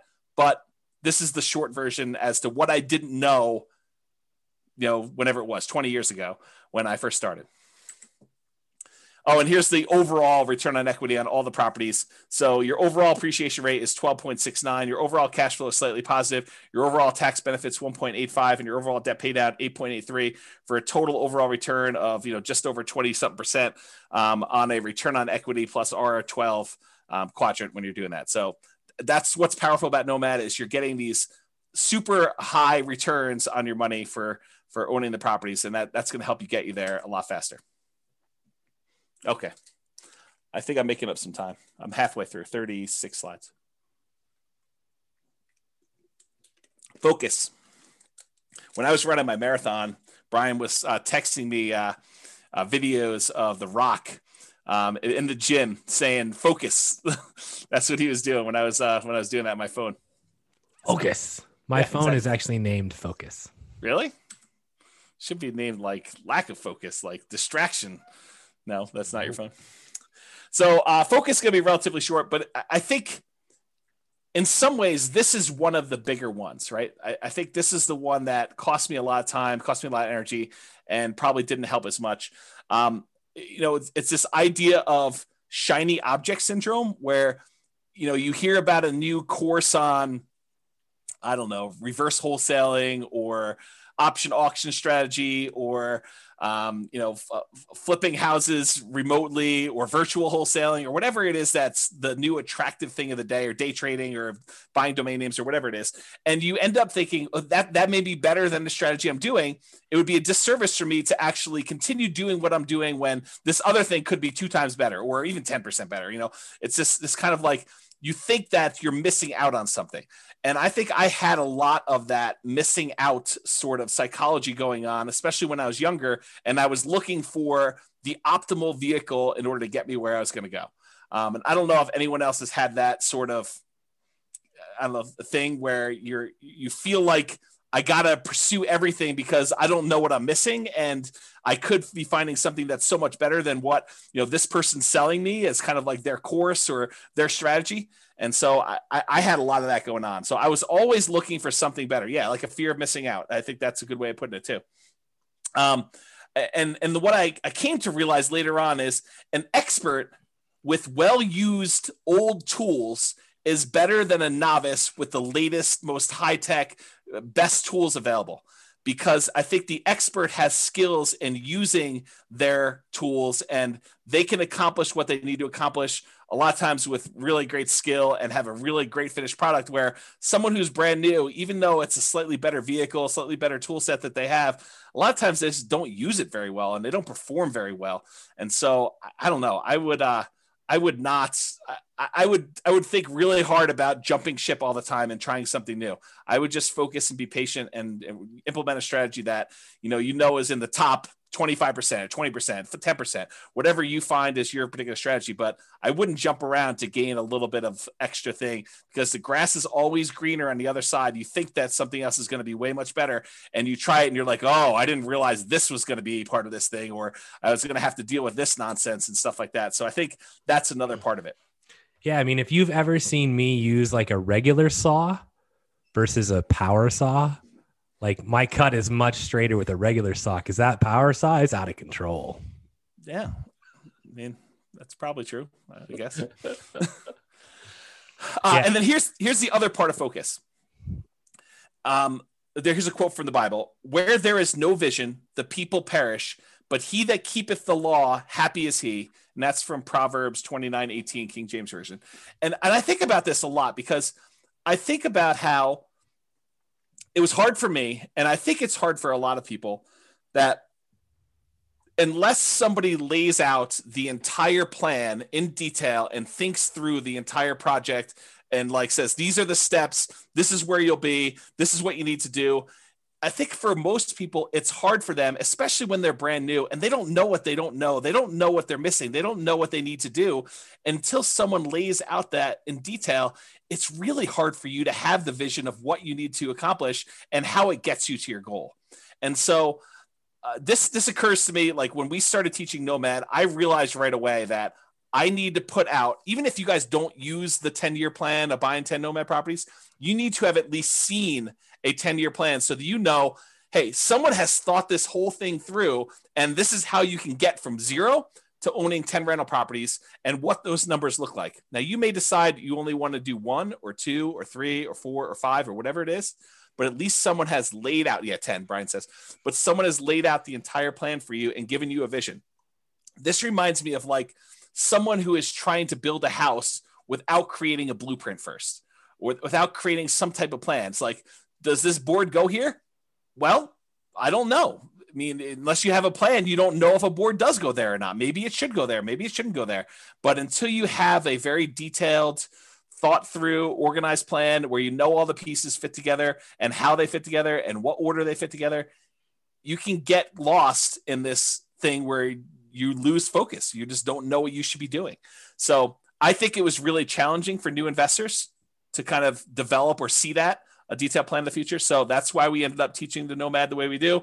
It's one of the reasons why I wrote the financial planner software, is because there wasn't anything available that made it easy for us to develop these plans and change assumptions and do all that. And then it's one of the reasons why I wrote literally the blueprints, so you could take your plan and I walk you through what happens at different stages, all these different significant events and stuff like that. So I'm trying to help you with your vision process, because I think that was something that was lacking for me. I thought my vision was this $100 a month times 100 houses. And if I had run those numbers through the real estate financial planner software, I would have saw really early on that was going to be problematic, especially if I did any type of stress testing whatsoever on those. So you want to add something to that, Brian, before I go on to the next one?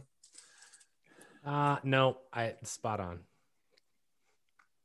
Oh, you wanted me to add something because you were thirsty. Sorry. Well, I figured I would just ask. And on a related note, I think this focus and the grass is always greener, I think those are related. But when I was first starting off, what I was told by all the people I talked to and all the books I read is cash is king. And I also heard cash flow is king. And so it was sort of like this somewhat contradictory advice, but I took cash flow to be king more so than cash. And maybe it was because I could see how I could generate a little bit of cash flow. I had a hard time seeing how I was going to generate large amounts of cash quickly to do stuff like this. So when I first started, it was still challenging in our local market, just like it is today, maybe a little bit less challenging, but not much, to find properties that had positive cash flow. It wasn't easy to do, especially quality properties.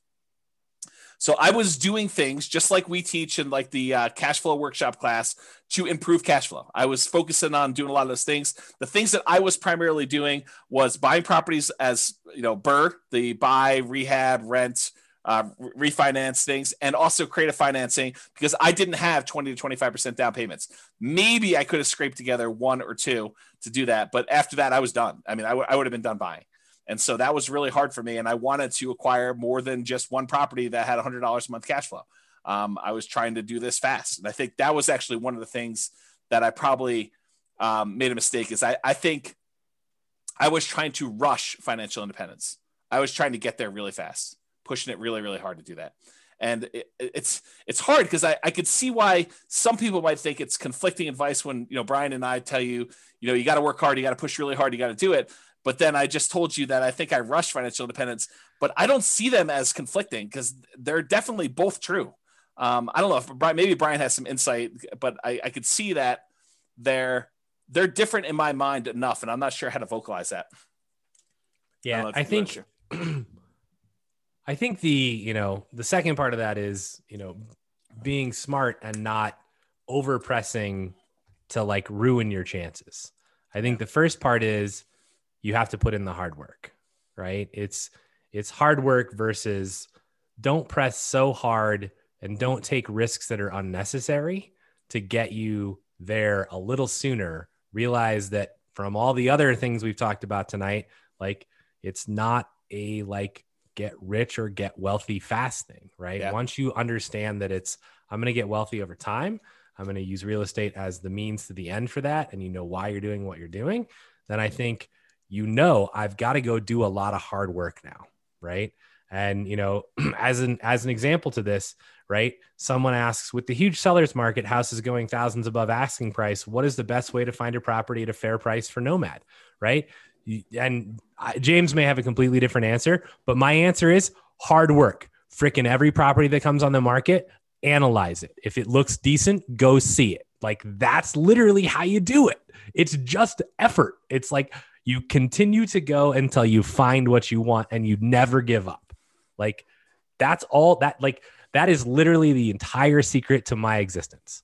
Like, that is like the secret to all of my success, is that when people tell me it's not going to work, you're not going to make it, I'm like, whatever, see you when I get there. And then I just put the pedal down. Yeah, I'll answer that question slightly differently. And I think in our market right now, in order to do that, I would say you're not trying to buy 12 properties right now. Although the crazy thing is we could see appreciation and rents increasing for the next decade or more. And I would have made a mistake doing this. But I think if you're just trying to acquire one property, you're buying something that has good long-term economics. I think that's what you're trying to focus on, is buying something of quality that you would want to have in your portfolio 30 years from now.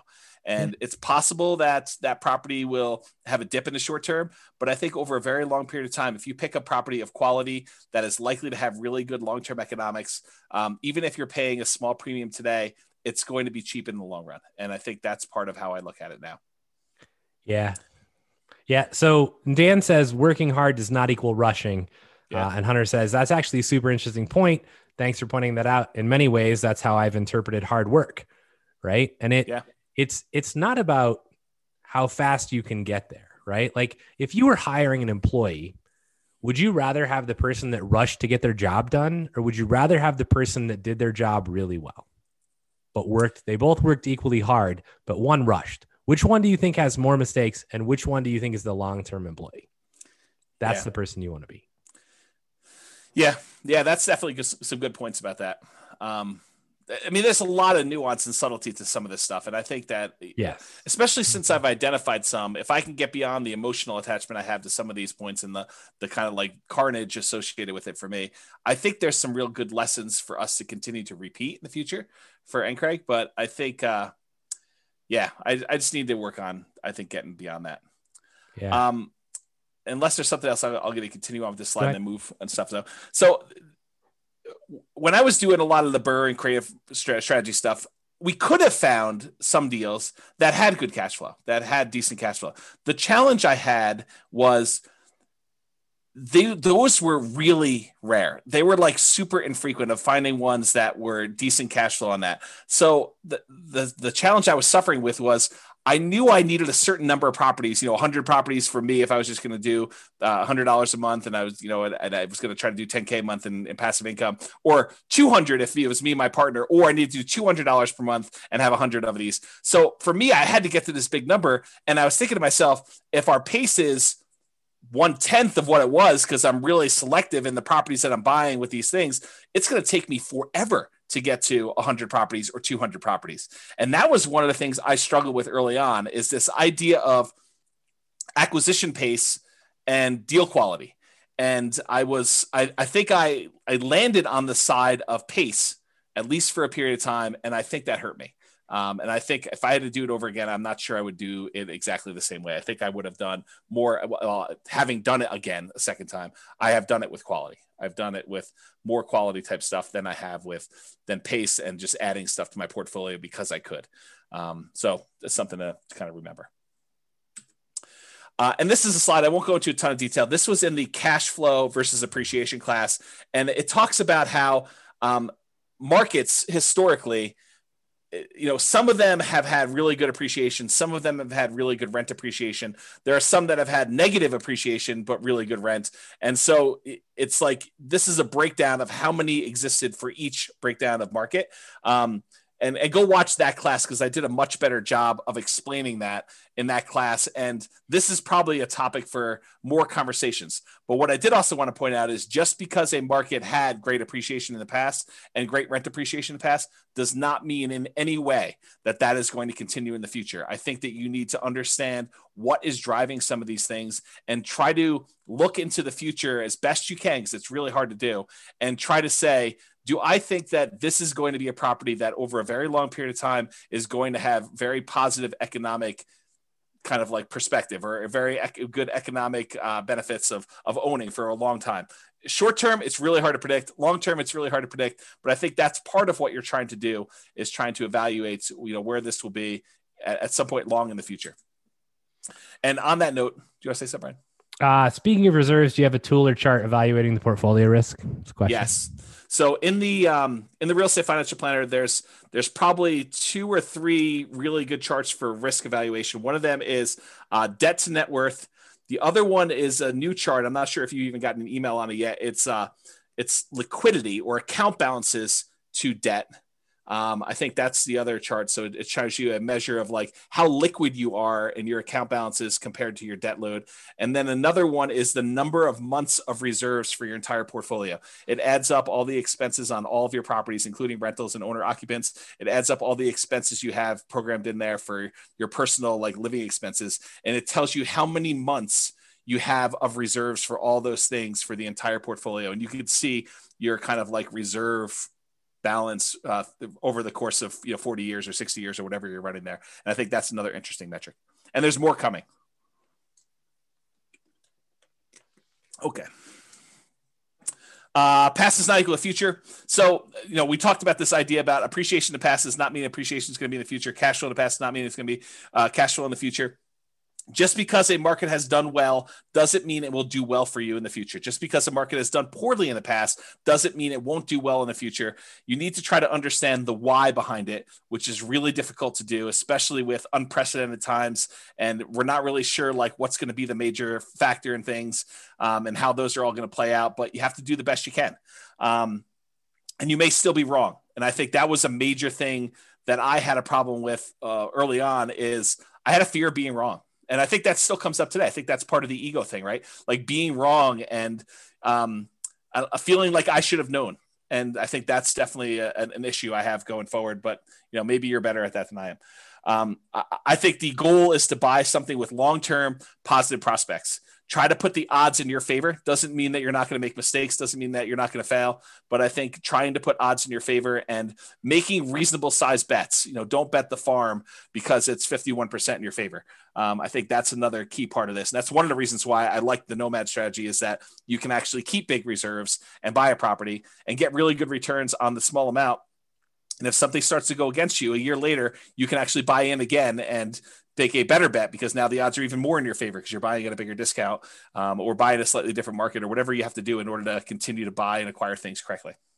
And then market timing is a fool's errand.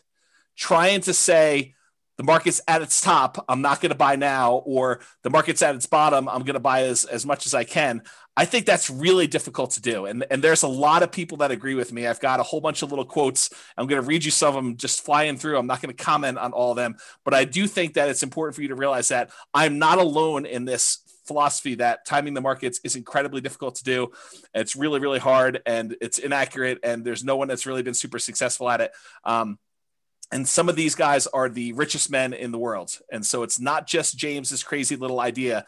This is people like Warren Buffett and Peter Lynch and Charlie Munger and all these other guys about market timing. So Warren Buffett says, we continue to make more money when snoring than when active. And he's talking about not constantly buying and selling into the market.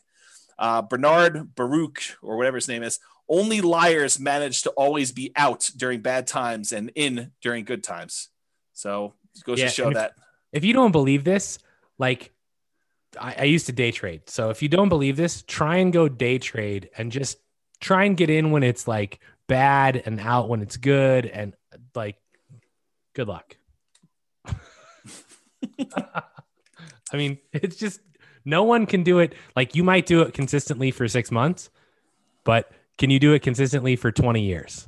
Yeah. The answer is probably not. Here's Peter Lynch. Far more money has been lost by investors preparing for corrections or trying to anticipate corrections than has been lost in corrections themselves. That's Peter Lynch. Benjamin Graham, who's Warren Buffett's mentor, says, in the financial markets, hindsight is forever 2020, but foresight is legally blind. And thus, for most investors, market timing is a practical and emotional impossibility. Yeah. Another Peter Lynch things. I can't recall ever once having seen the name of a market timer on Forbes' annual list of the richest people in the world. If it were truly possible to predict corrections, you'd think somebody would have made billions by doing it. Good point. Daniel Kahneman says the average investor's return is significantly lower than market indices due primarily to market timing, them trying to time the market. And we've discussed that before in class. I've shown stats on like, hey, people tend to get out too early and they don't hold, and then they try to buy back in and it's already higher and they end up losing the entire game. Totally agree. John Bogle, the inventor of index funds, basically says the idea that a bell rings to signal when investors should get into or out of the stock market is simply not credible. After nearly 50 years in this business, I do not know of anybody who has done it successfully and consistently. I don't even know anybody who knows anybody who has done it successfully and consistently. Yet market timing appears to be increasingly embraced by mutual fund investors and the professional managers of fund portfolios alike. And I think that applies to the real estate market as well. Here's another Warren Buffett quote. We've long felt that the only value of stock forecasting is to make fortune tellers look good. Even now, Charlie and I continue to believe that short-term market forecasts are poison and should be kept locked up in a safe place away from children and also from grown-ups who behave in the market like children. And part of that comes back to like the shiny object syndrome, right? Yes. You're like, oh, I'm doing this. Oh, that looks really good over there. I could make more money. And then you switch. And then guess what? You're getting in and out at the wrong times because you're just switching. Right? Totally agree. Don't time it. And I think that was something early on. I think really early on, I didn't realize that there was like market timing. I was like, I'm here now. I'm going to invest. I'm going to just do this, because I don't think a lot of books were talking about market timing back then in the real estate side. It took me a while to find the stock stuff. Okay. But I think that was one of the things. And then eventually I was like, yeah, maybe you can time this. Maybe I should go and find a market that has better economics and try to do it there. And, there's a whole bunch of weird stuff. Alan Abelson says, do you know what investing for the long run but listening to market news every day is like? It's like a man walking up a big hill with a yo-yo and keeping his eyes fixed on the yo-yo instead of the hill. Our market goes up and down, but it tends overall to go up in general. Henry Earl Singleton says, I don't believe all this nonsense about market timing. Just buy good value, and when the market is ready, that value will be recognized. I think that's the concept we're looking for here, is buying something of quality. Jonathan Clements says, what to do when the market goes down? Read the opinions of the investment gurus who are quoted in the Wall Street Journal. And as you read, laugh. We all know that the pundits can't predict short-term market movements, yet there they are, desperately trying to sound intelligent when they really haven't got a clue. And I'll comment on luck. And I didn't want to disagree with you up front, Brian, when you said that. You said something about luck, and I had a slightly different interpretation of luck, but I wanted to just point out like how I look at it on this slide. The role of luck and good fortune has been significant. I think, if I could look back in time, if I was shifted a certain number of years, I think my strategy might have actually been successful. But I don't want to reflect on that and kind of, I don't know, like if I hadn't been acquiring up before a major market correction, I think it would have been slightly different. And so part of that is luck, right? Because you don't know that's coming.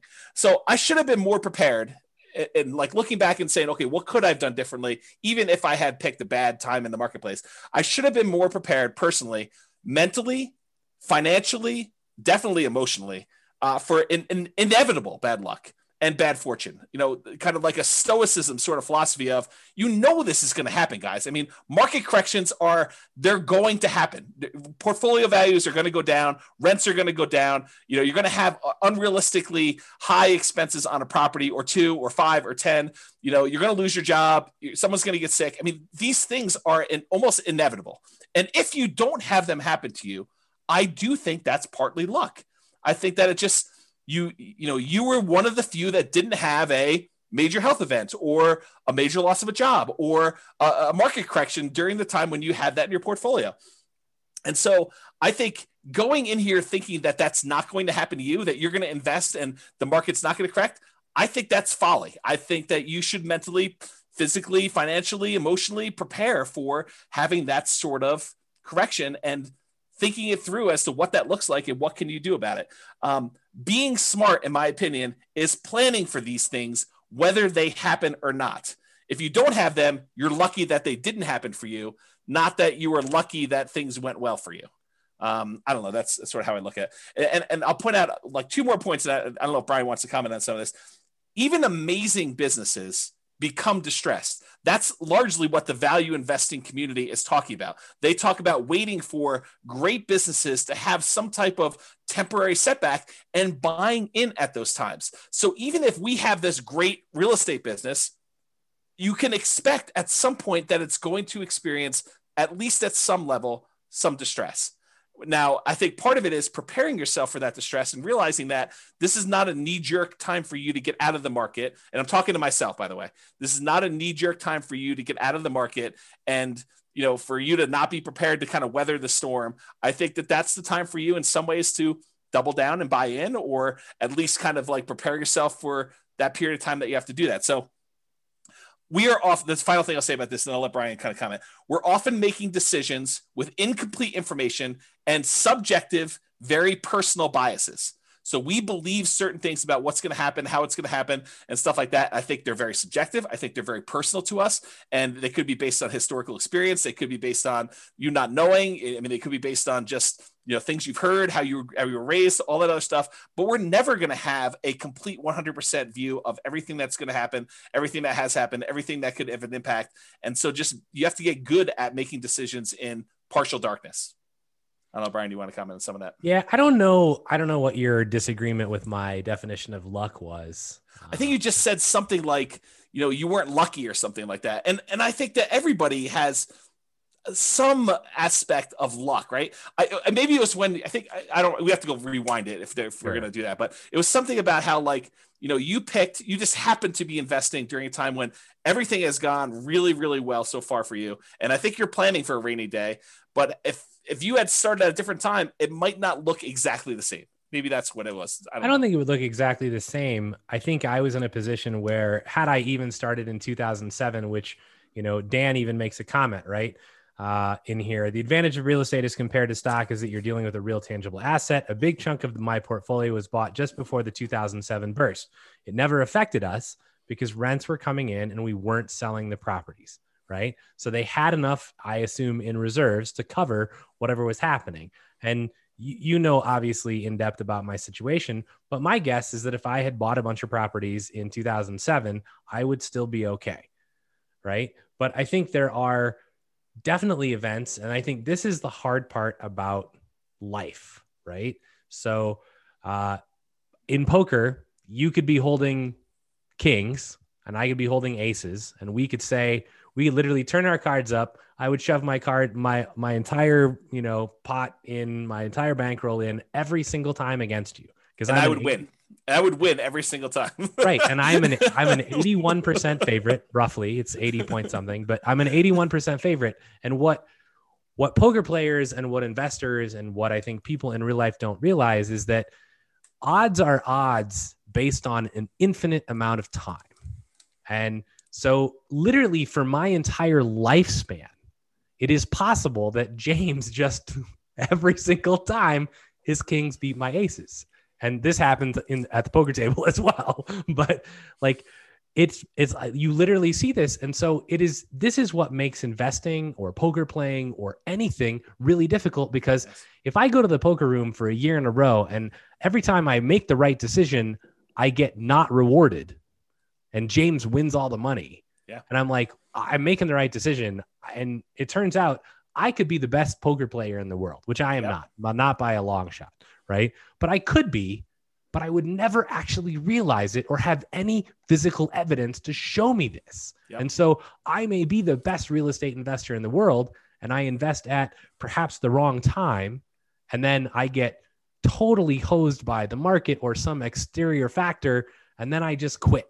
And I never actually become to realize. And the problem is, even in my lifetime, I may not realize it because it's based on an infinite amount of time. Right.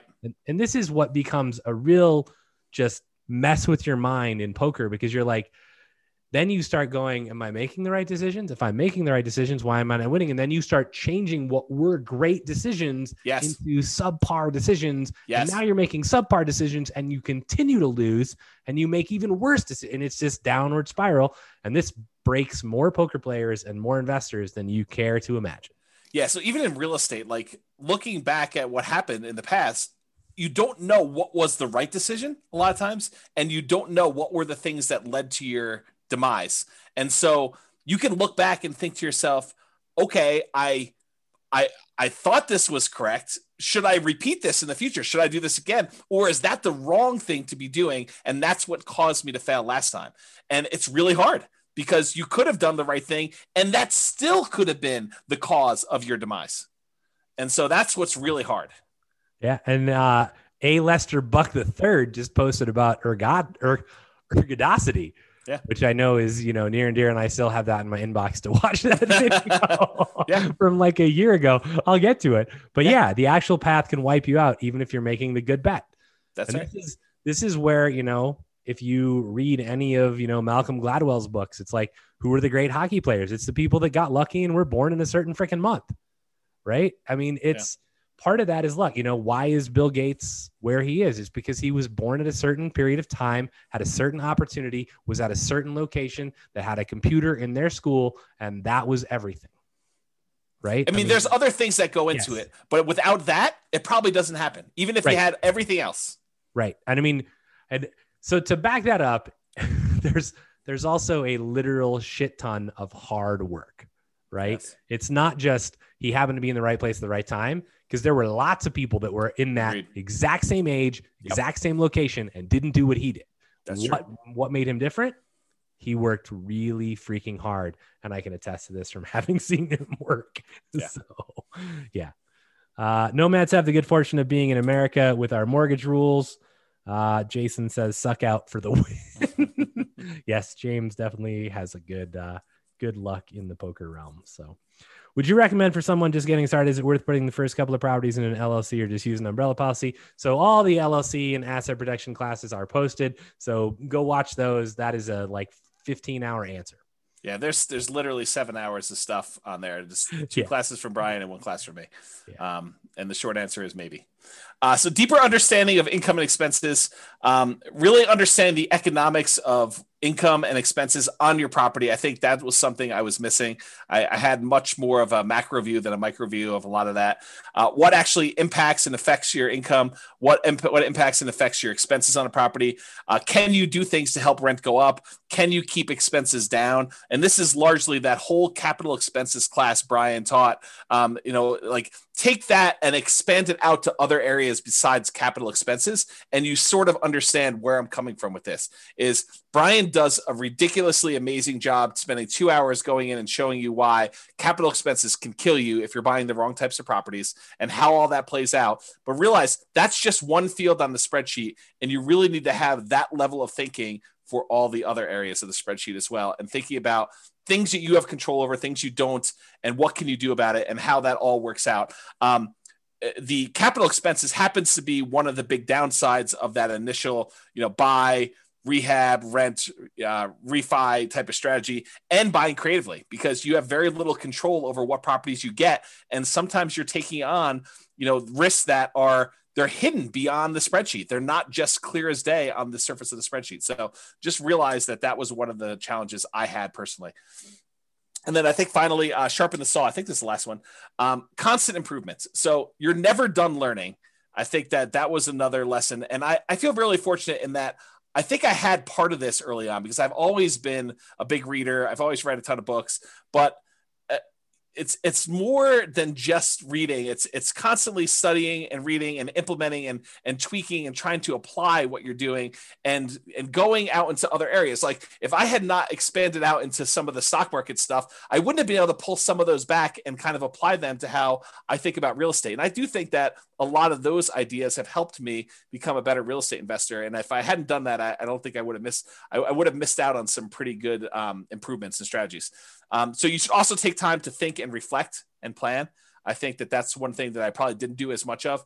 I would read a lot, but I wouldn't take time to actually process and implement. And I think Brian has been critical of that before. And I think it's fair. It's a fair criticism that, I'll read 50 plus books a year, but he's like, well, did you implement the last book you read? Did you take time to think about that and do that? And sometimes it's no, but sometimes it is yes. I mean, sometimes I do that. And if I take a break after a while, I try to go and, I don't know, put it all together and make it all work. But sometimes it's hard to synthesize after you've been away from a book for 4 months that you only read once. So it's a fair criticism and one that I think I should do better on even in the future, but I definitely didn't do nearly as much of that in the past. And then related to this is test your assumptions. You have an assumption about how things work or why things the way that they are. And I think you need to ask yourself, is that really true? Is that a true assumption? Or is it just been that way for 80% of the time and I haven't seen the other 20% yet? And what if the opposite were true? Or what if that was not true? And think about what that might look like and say, that's really problematic for me. That would be devastating for my portfolio or devastating for my plan, and make appropriate plans for that, to think things through like that. So I can still make mistakes. I do all the time. I'm still working on that. I hope you guys are as well. And Charlie Munger says, in my whole life, I have known no wise people over a broad subject matter area who didn't read all the time. None. Zero. You'd be amazed at how much Warren reads and at how much I read. My children laugh at me. They think I'm a book with a couple of legs sticking out. So that's a quote from Charlie Munger. The compulsion to push and achieve. I think this was a mistake of mine too. I was ultra competitive and driven and going for speed. I think that I was really pushing hard early on. Not sure I completely understood or understand even now work-life balance. And so that's just something to be aware of and something I could do better at. Definitely, I was way worse when I was younger. Now I think I've made some progress, but not nearly. I still don't think it's nearly good enough. In fact, it wasn't until like about this time last year when I actually started taking off a single day a week, one day, and now it's Sundays. So, and I think that's what people maybe don't understand, right? Is that it's whether it's real estate or Amazon or whatever it is that we're into, like it's not, oh yeah, I went to work from, 9 a.m. and I quit at 4. And like I don't need to do that. Right. But if I'm going to do something, I'm going to do it really well. And I'm very selective about the things I choose to do, but when I select one, I'm going to kill it. And I think that's it's on my goals to start, trying to take at least one day off a week as well. Yeah. Right. And it's because I enjoy what I do. Right. It's not like I feel forced to do it most of the time. There are definitely some of those days, but you want to do it. So yeah. Jason's next book, How to Half-Ass Your Way to Wealth. Yeah. It's called Nomad. Nomad while playing Hearthstone, Jason. That's what that's called. Yeah. So over the past few years, I've been taking more me time, and even more so lately. Like we were in the hot tub at the beginning of the year, and I was telling Brian and Royce, I was like, for me, if it's not hell yes, it's no. And I'm being much more selective about who I decide to work with. I'm being much more selective about projects I take on. I'm definitely giving myself a lot more downtime and trying to work on health, mental health, and physical stuff, despite looks to the contrary from my COVID-20 that I put on since COVID started. But I think those are things that I did not know early on that I'm definitely making some better improvements with. And once you get your first 100K, I think it's easier to try to find balance once you've made some significant progress towards your goals, because then that's sort of takes some of the I don't know, the pressure off of you to do all of it yourself is that you've got some asset base that's growing, and now you can afford, for lack of a better term, but I think it's a pretty good term, for you to kind of like let that do some of the lifting for you to get you where you need to be. But it's hard to justify doing that when you're not at 100K, and probably even more than that, honestly. If it was me, you may have different goals on that, but I think you get to a point where that starts being enough, and now you're sort of like, okay, I can definitely not coast, but do less than going crazy 7 days a week, 24 hours a day, doing that. And I'm trying more not be stupid now than to be smart. And I know that sounds like a weird thing, but I'm just trying to avoid making major mistakes. And if I had to do it over again, I bet you I would take that approach a little bit more, rather than trying to be the smartest guy in the room, or associate with the smartest people in the room and try to make really smart decisions. I might try to just not make mistakes and avoid losing, and sort of put myself in a position to let myself win rather than forcing a win. I don't know if that's a good way to think about it. So that's kind of where I am with that. Yeah, I mean, that analogy plays really well to EV and to poker. Like, if you sit down at a poker table and you're trying to like beat someone else, yeah, you're doomed to lose your money. Yeah. And I think early on, I was more of a I'll beat you sort of personality. Like I cannot overstate how competitive I was as a younger guy. Like, imagine someone just ridiculously competitive. And I'll just doesn't take a lot of doesn't take a lot of thinking for me. Yeah, for you, I agree with it, and I think I see a lot of myself in the competitiveness with you. But like, this is how competitive I was. My brother skipped a grade in like first grade, and because my brother was having some challenges, just socially more fitting in than anything else in elementary school. By the time I was ready to go into first grade, they wanted to skip me a grade in elementary school too. My parents said no. So my brother held this over me for 10 years. Every time we'd get report cards and we'd compare them and say, I got, 6 A's and, an A minus, and you got, whatever it was, he'd be like, yeah, but I skipped a grade. So this is like every day, homework, all sorts of stuff. So I actually pushed really hard to skip grades in high school. That's how competitive I was. I pushed to try to skip grades in high school so that I could actually catch up with my brother. That's like how ridiculously competitive I was. So kind of give you an idea of what that looked like. And not that I'm encouraging that, because I've totally gone the other direction where I'm just trying to so Brian, you own chess. I'm not even going to play you because I don't even want to start the competition with playing chess. So I concede. It's all you. You own the chess space. So that's sort of what it is. So, yeah. All right. So the last slide is final thought. And this literally is the last slide. Everyone wants to know if you skipped a grade. I did. Multiple. Yes. I started college at 15. So that's how I did it. But yes, like really crazy, ultra competitive to do that. All right. So final thoughts. One thing that came up while I was preparing for class, what things did I happen to get right in the beginning that I still feel are true today? That's sort of like the opposite of what do I wish I knew when I started. It was sort of like, well, what things still are true today that were true back then? That could probably be a whole different class. I didn't write that down, but I thought that was an interesting kind of like side note that occurred to me while I was doing this. All right. Only 11 minutes over. So far. Any final questions? So I got lots of comments. Oh, okay.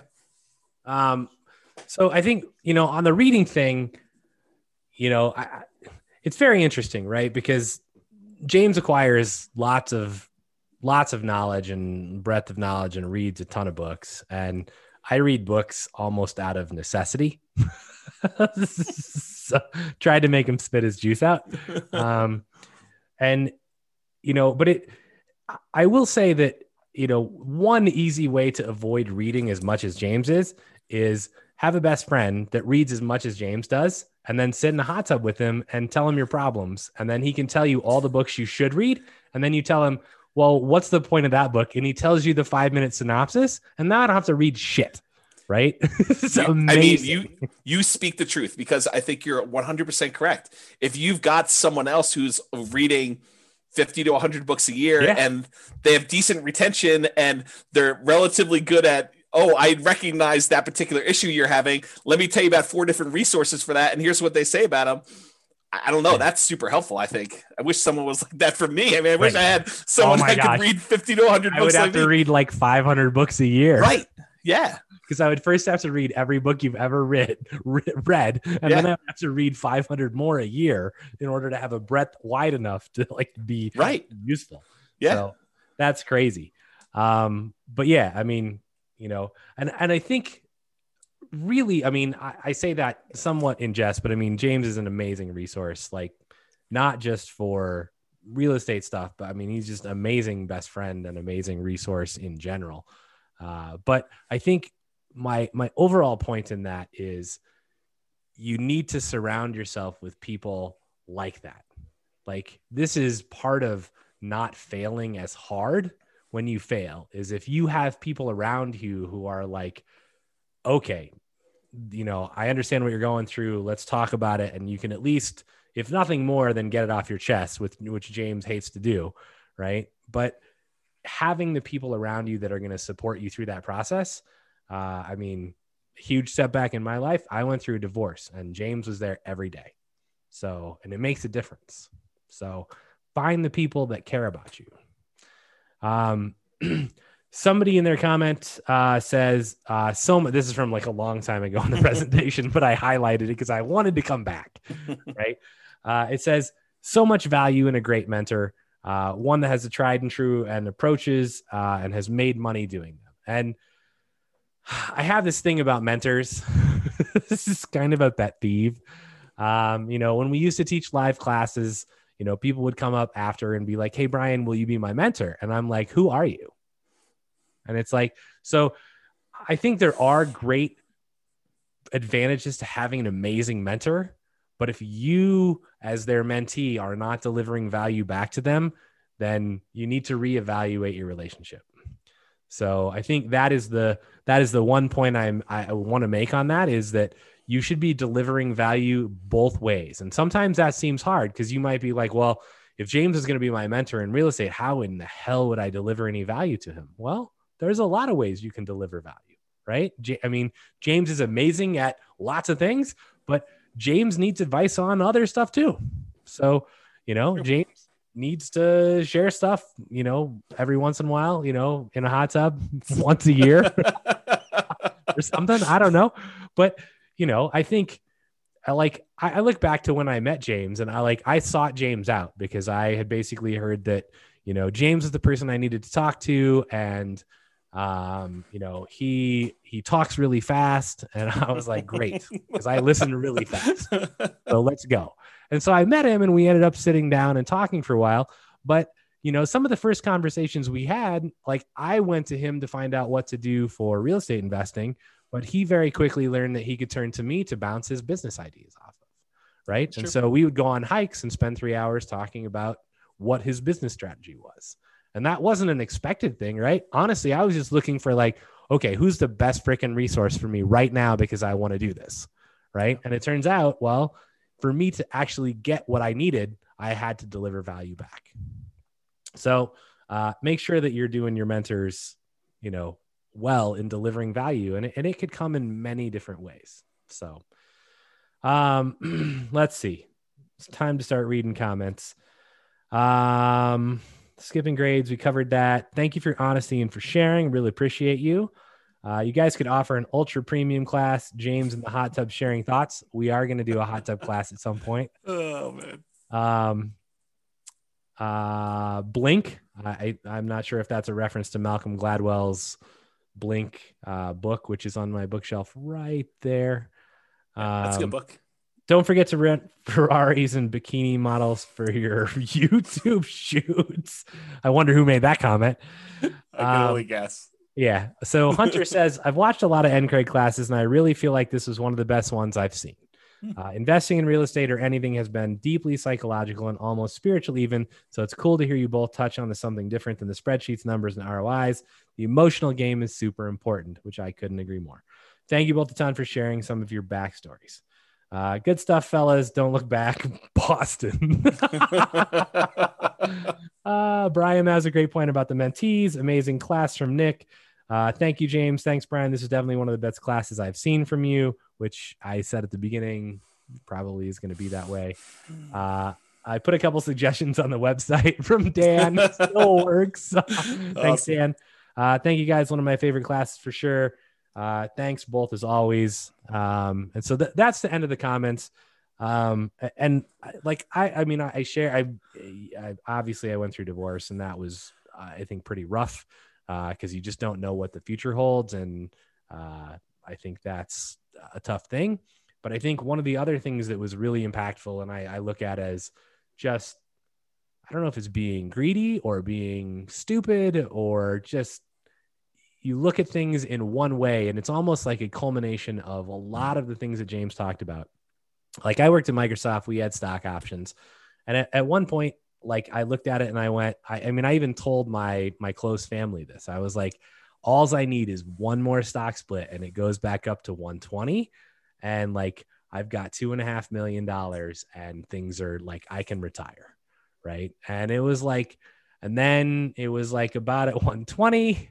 And then it plummeted to 30, right? And you watch what you thought in 2 years would be $2.5 million turn into dust. And I can tell you that was horrific. And like, you're like, okay, well, how do I deal with this? And it's like one of the things I lost a lot of sleep, much like James did, because for me, that was like, I had pushed really hard, right? And it was like, all of that reward was suddenly gone. And so how do you deal with that? I mean, it's very difficult to come to terms with. It's very like hard to understand, like, okay, is that 10 years or 20 years for me to get back to where I was? Will it ever happen?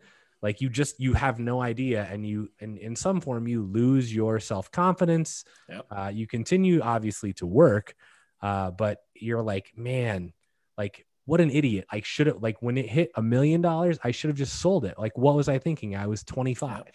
Like, what could I have done and invested $1 million in at 25? Like, WTF. Right.